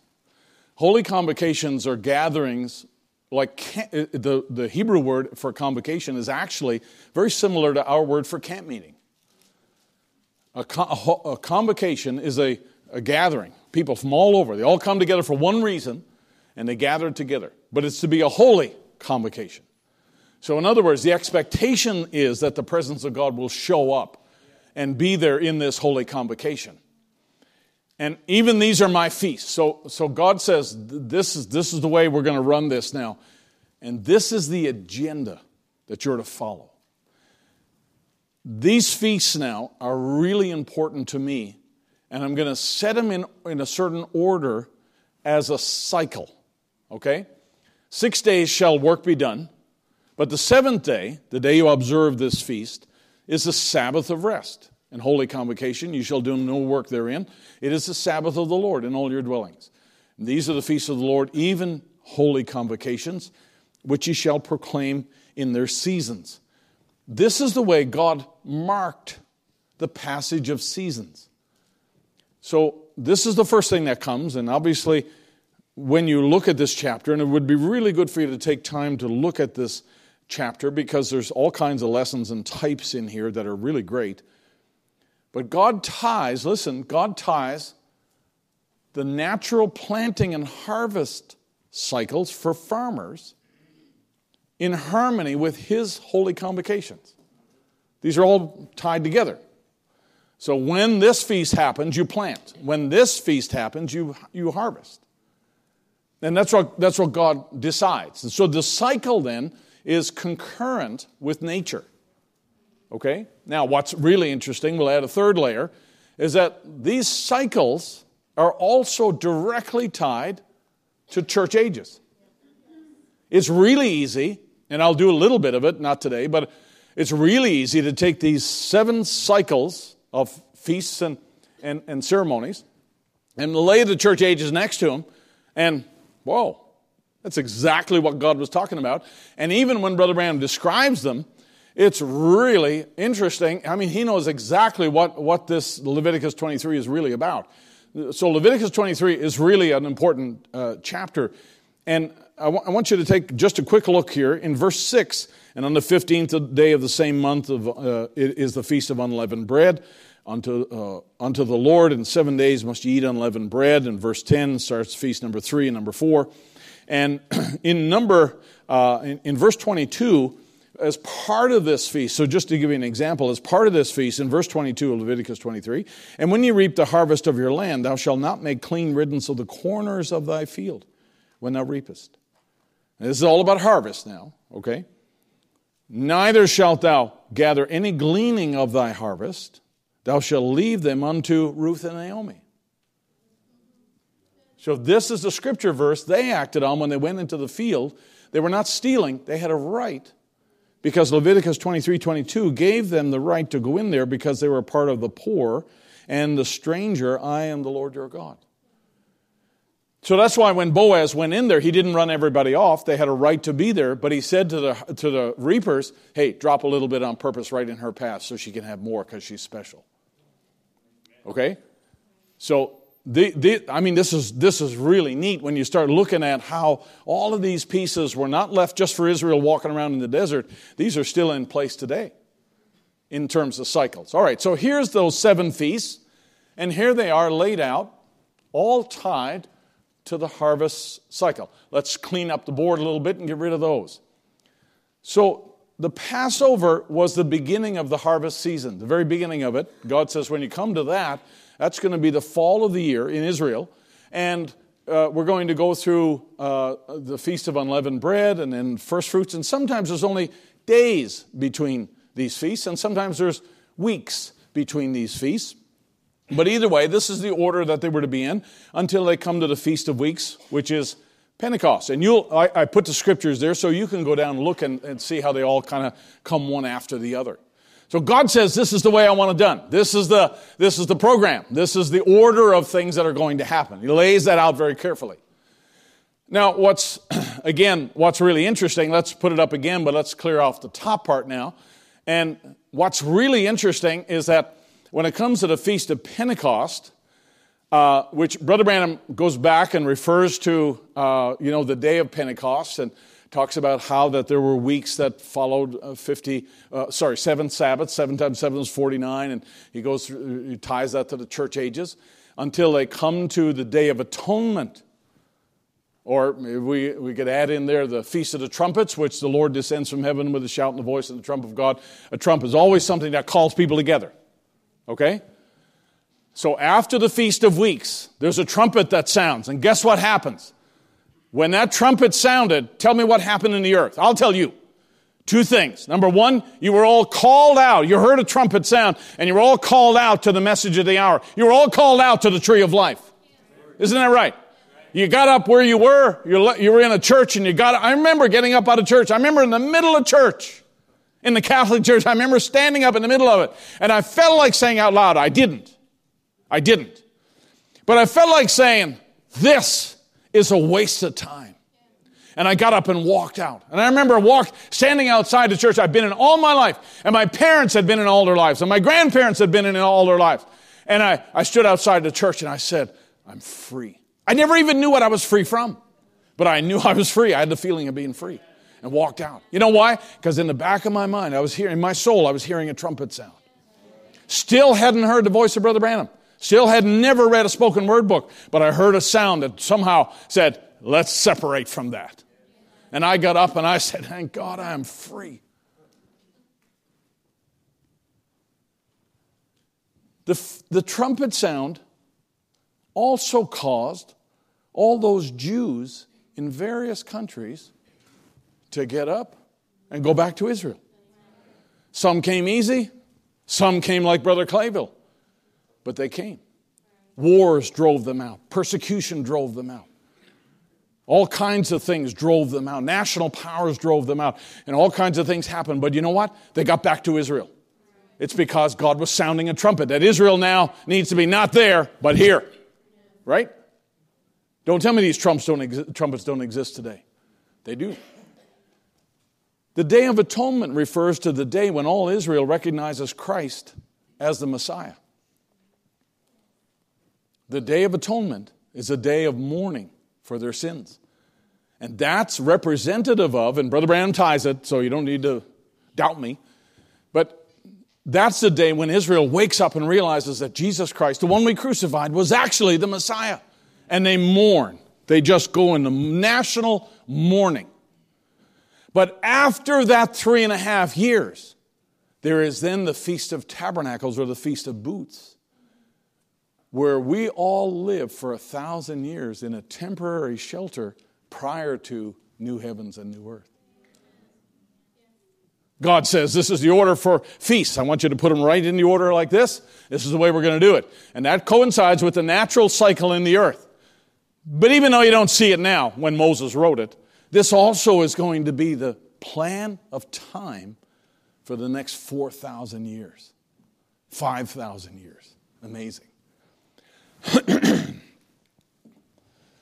Let me end with this. I've grown to love the book of Deuteronomy, not just because Jesus used it more than any other book, but there's so many great things there that are parallel to our day going into a new place. When they were hearing the words of the book of Deuteronomy, the Jews were getting ready to go into a new place, right? Musicians, you need to get ready. Don't come yet, but get ready.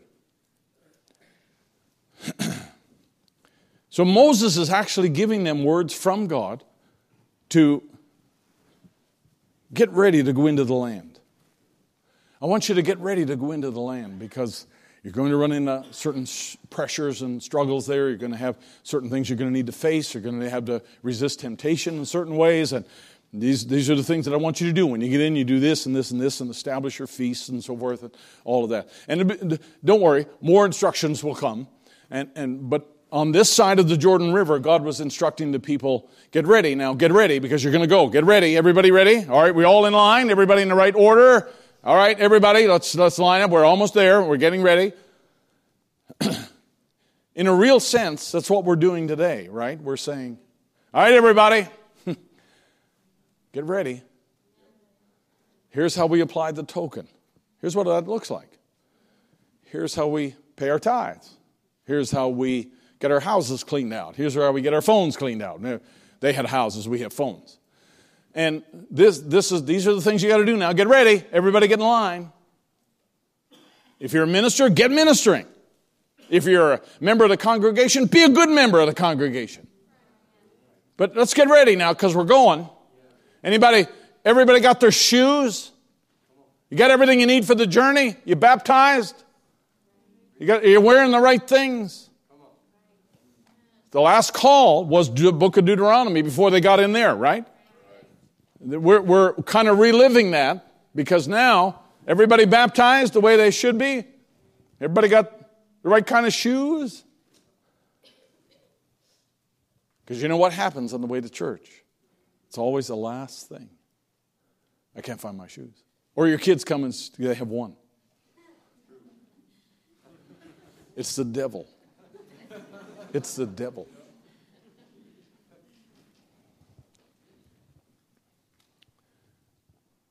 So Moses tells the people in Deuteronomy 20, when thou goest out to battle against thine enemies, And he's not mincing words. He's saying, you know what, you're going to have to fight. Brother Aaron sent me a quote this morning. I'd love to, if I had it, I'd play it here. But Brother Branham talks about wrestling Satan for things that are yours and the battle that goes on.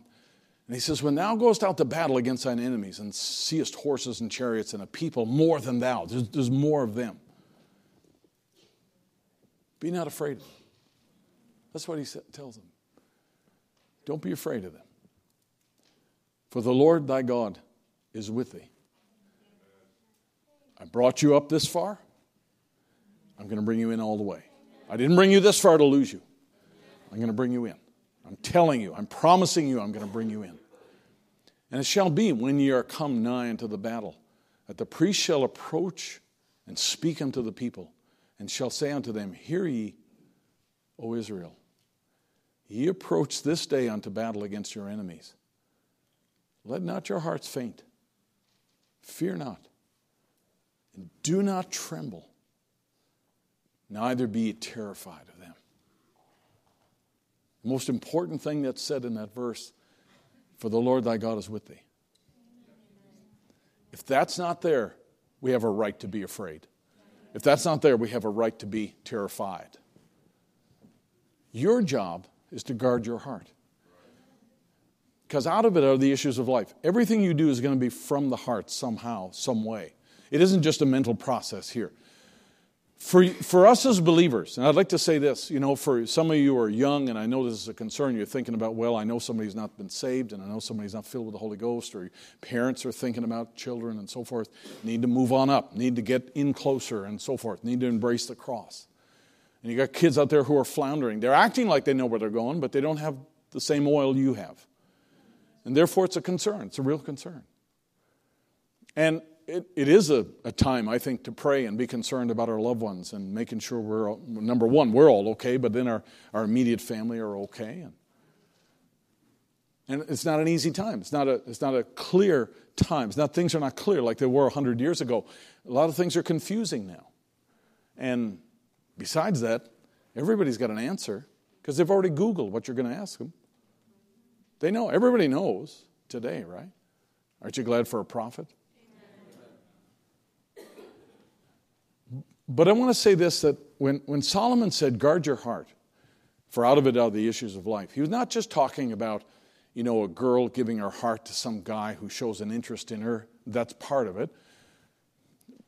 And this is not just about relationships, but in our time, we've got to make sure that we don't lend our heart or open our heart to be overwhelmed by the pressures and the busyness of this life. Because it's easy to become so encumbered and so involved and so head, neck, and ears into what you're doing. I'm going to leave the spiritual part up to Brother Barry. I'm going to go to church and I'll say amen when I need to and pay my tithes and everything else. But you know what? My heart is there, or my heart is involved in this. And I'm not saying that to condemn anybody. I'm not saying that because I'm a Gemini and a Type A and all of that. I have a busy nature about me, and I have all of that too. I've got to actually guard my heart and say, you know what? I've got to not take on certain things. And I appreciate our trustees and the vision books folks are helping me and getting things done and helping with some of the work. And you people here and the deacons here are so great and taking things off my shoulder. Sometimes all I got to do is ask them, and then bang, I never have to think about it again. And Luke and Haley do work for me, and different people in the church. And that's what we should do. Because it's easy.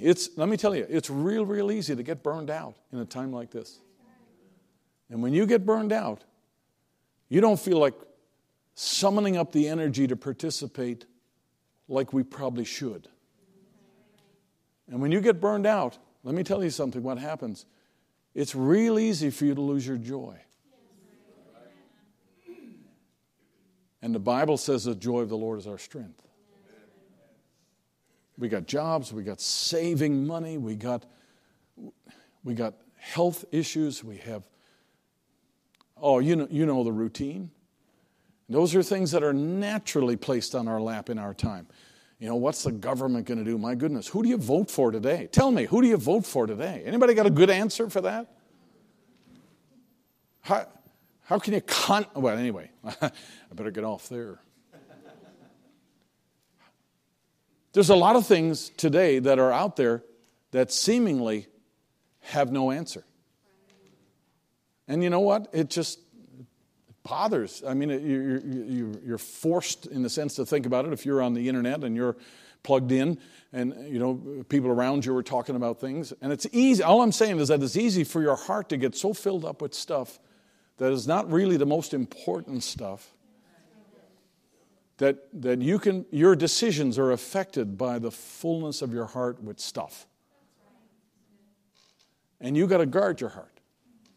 And I think that's what God is telling, Moses is telling the people here, is that this soldier's got a sword and a shield, and he's going to keep on. That's entirely for keeping the fiery darts of the enemy and pursuing the thing that you need to pursue. So we're going to pursue with one hand, we're going to guard in the other hand. And you still got to do that today. You got to guard yourself against the overwhelming pressures of our time and the despondency that comes with that. Because the passage through life will change things for you. When you get older and all your kids leave, or let me say it how I really feel it, and your kids leave, and you go through seasons of life that bring change, whether you like it or not. It brings change.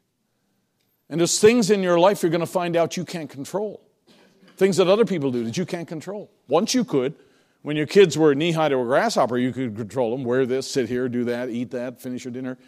You could do all that. But there comes a season where you can't do that anymore. So now people got to come from Florida all the way to North Carolina to see their grandkids. Bless your hearts.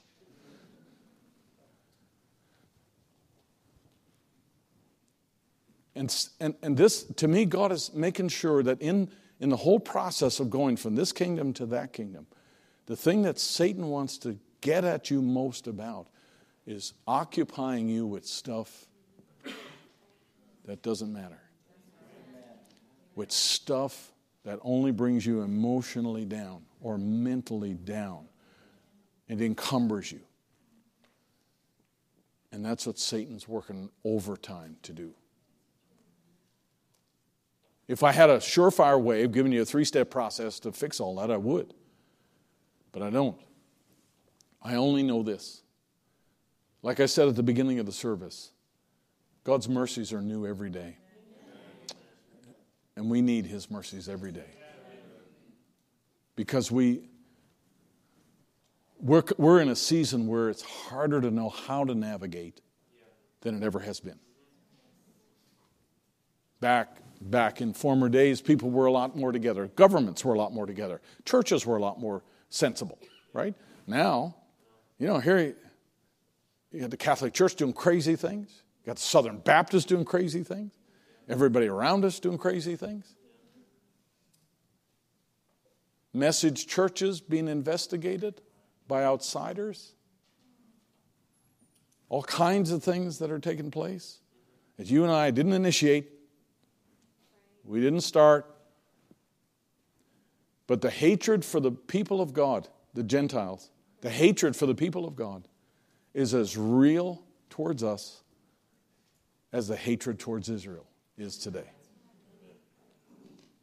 No matter what they do, they're going to be criticized. No matter what they do, they're going to be blamed. No matter what. In a spiritual way, the bride of Christ, we feel the pressure. It's just that we can't see the enemy. We can't put our hand on the enemy. But God's remedy is this. You just need to know every day. Say it. You need to know. For it's the Lord thy God that's with thee. And you know what, Lord, if you're with us, Sister Doris, I can handle this. If I know you're with me, I can handle this. If I know He's near, I can put my 2 feet on the floor in the morning and go through the day. Let's stand to our feet.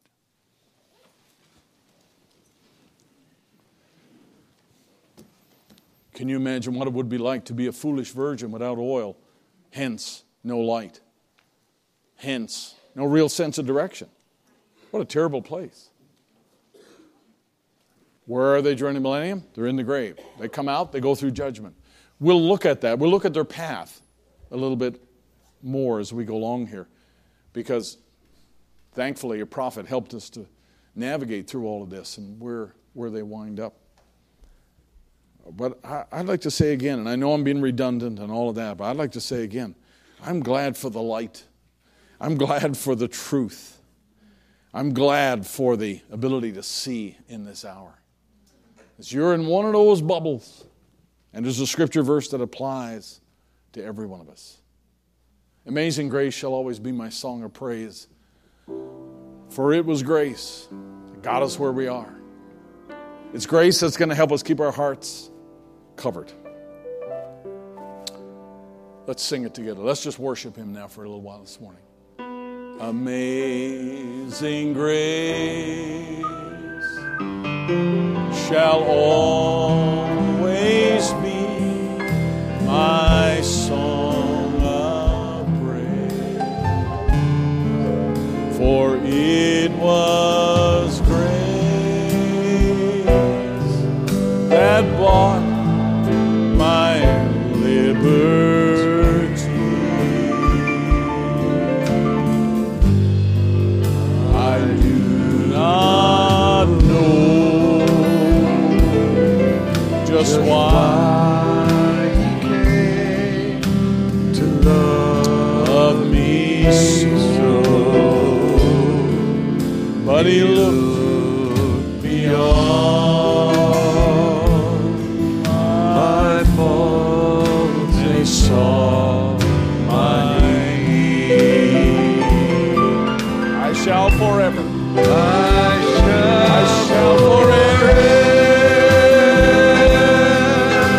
lift mine eyes to Calvary.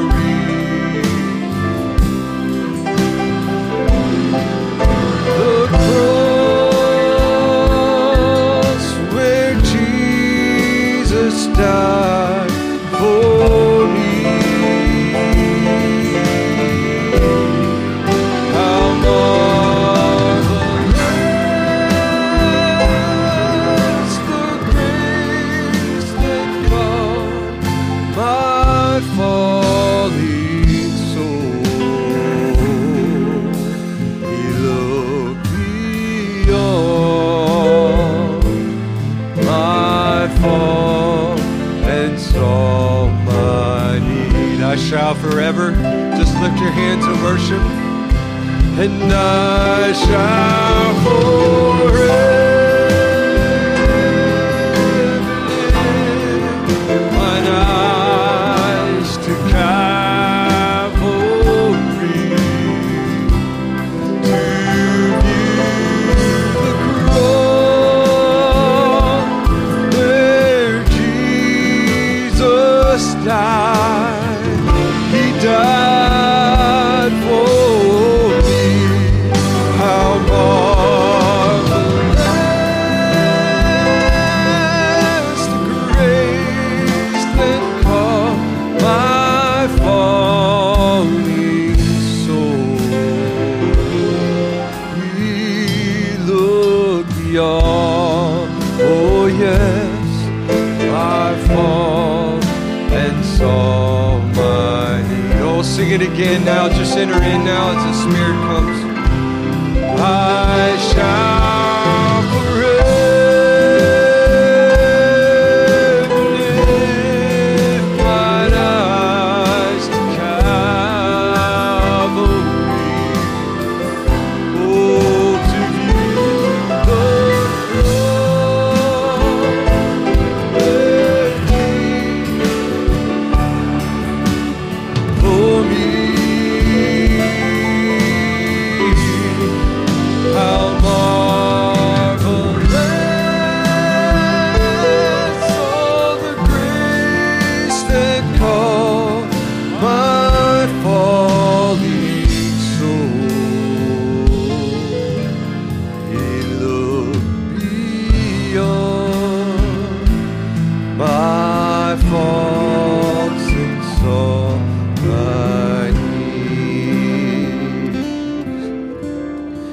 deserve the glory and the honor. Oh Lord, we lift our hands in worship as we lift your holy name. You deserve the glory and the honor.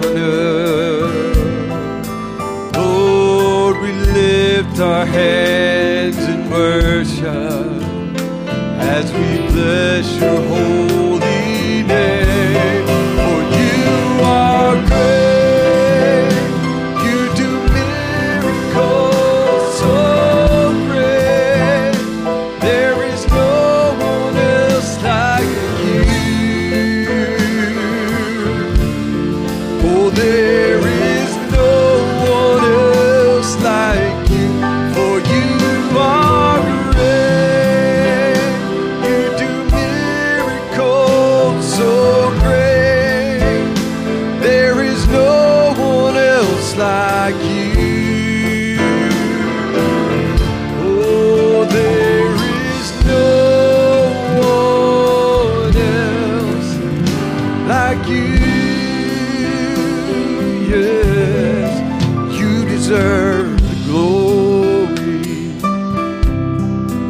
and the honor. You deserve it, Lord.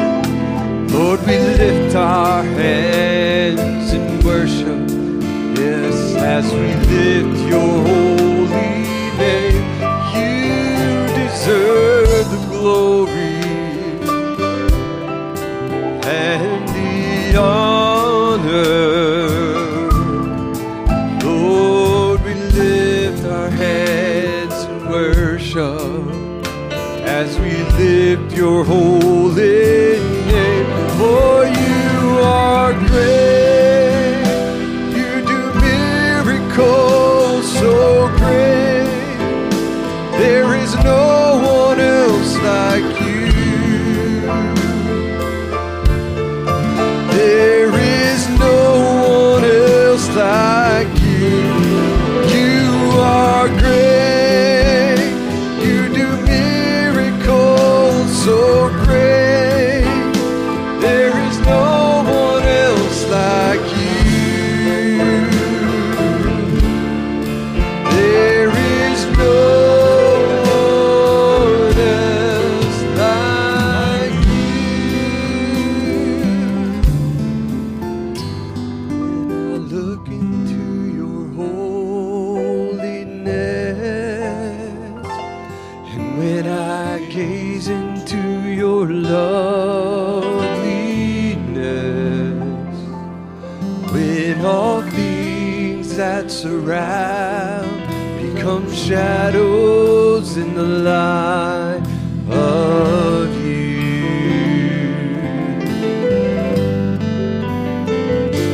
and when I found the joy of reaching your heart, and when my will becomes enthroned in your love, oh, when all things that surround become shadows in the light of you, then I worship you.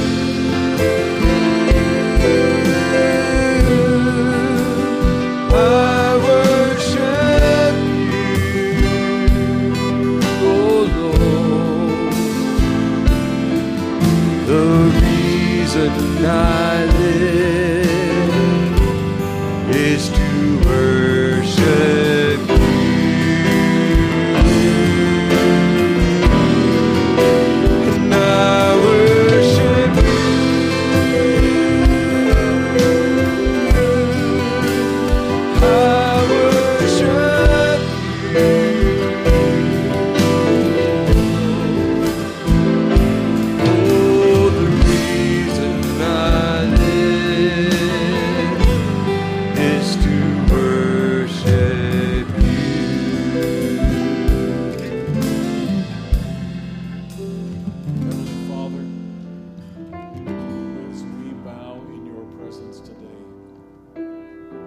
sense your nearness. We sense, Lord, that truly you're the one who's positioning everything where it needs to be and moving us around. We sense, Lord, that there are things happening around us and to us that are results of a supernatural power. And Lord Jesus, we just want to be sensitive to that. We want to make sure our hearts are clear enough that we can always hear and be willing to respond in the right way. And Lord, fear often crowds the heart. Busyness often crowds the heart. And we're praying, Lord Jesus, that you'd help us to keep that shield held high.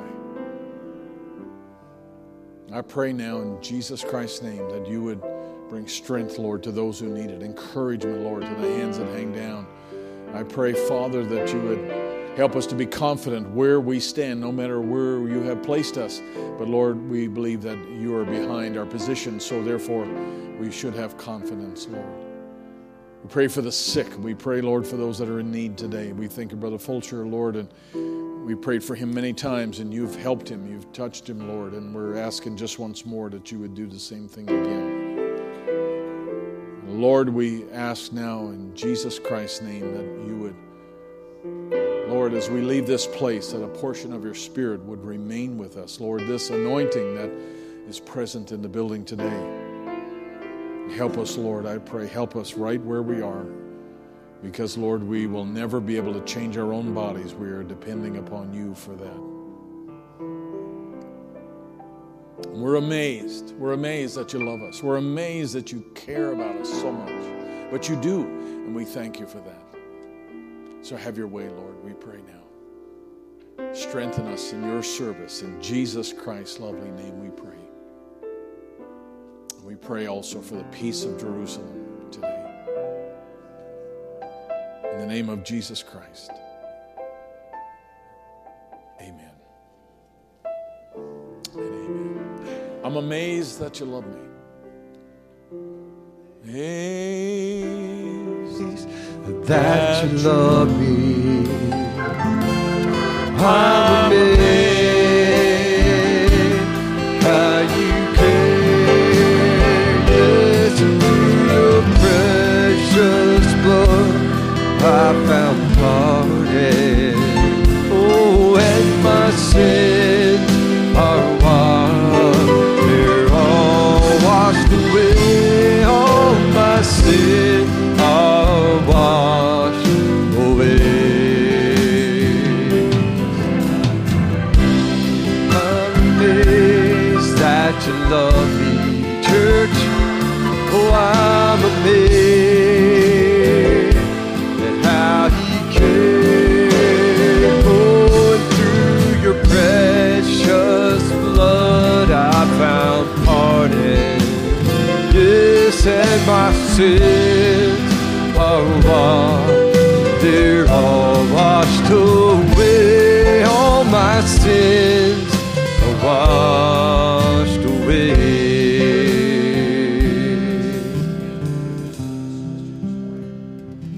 Thank you for being here.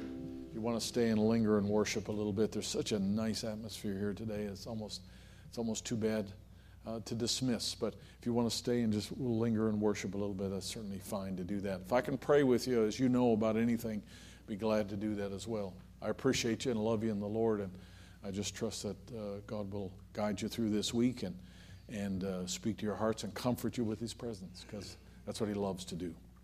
Sing it again one more time, and God bless you this morning. I'm amazed that you love me. Yes, I'm amazed how you care. Through your precious blood I found pardon. Oh, and my sins are washed. They're all washed away. All my sins are washed away. First verse.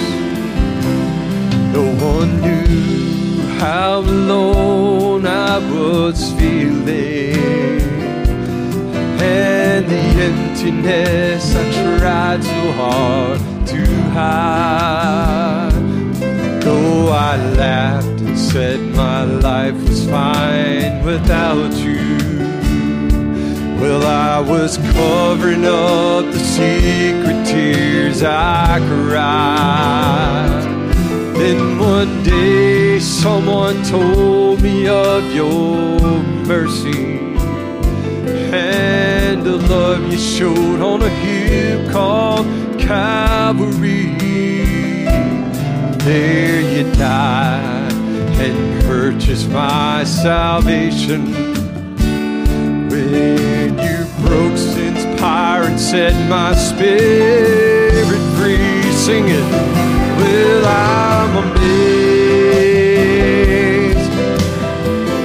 Oh, yes, I'm amazed at how you came through your precious blood.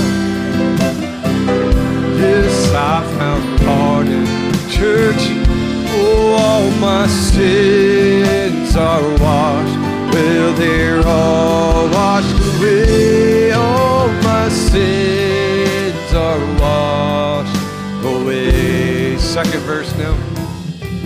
And it's true, there have been days when I failed you. Lord, you know the many times I've gone astray. But I've learned your love is stronger than my weakness, and your ear is open every time I pray. No one else has ever cared for me like you, Lord. Other friends can never be as close to me. Well, I'm not afraid to face tomorrow.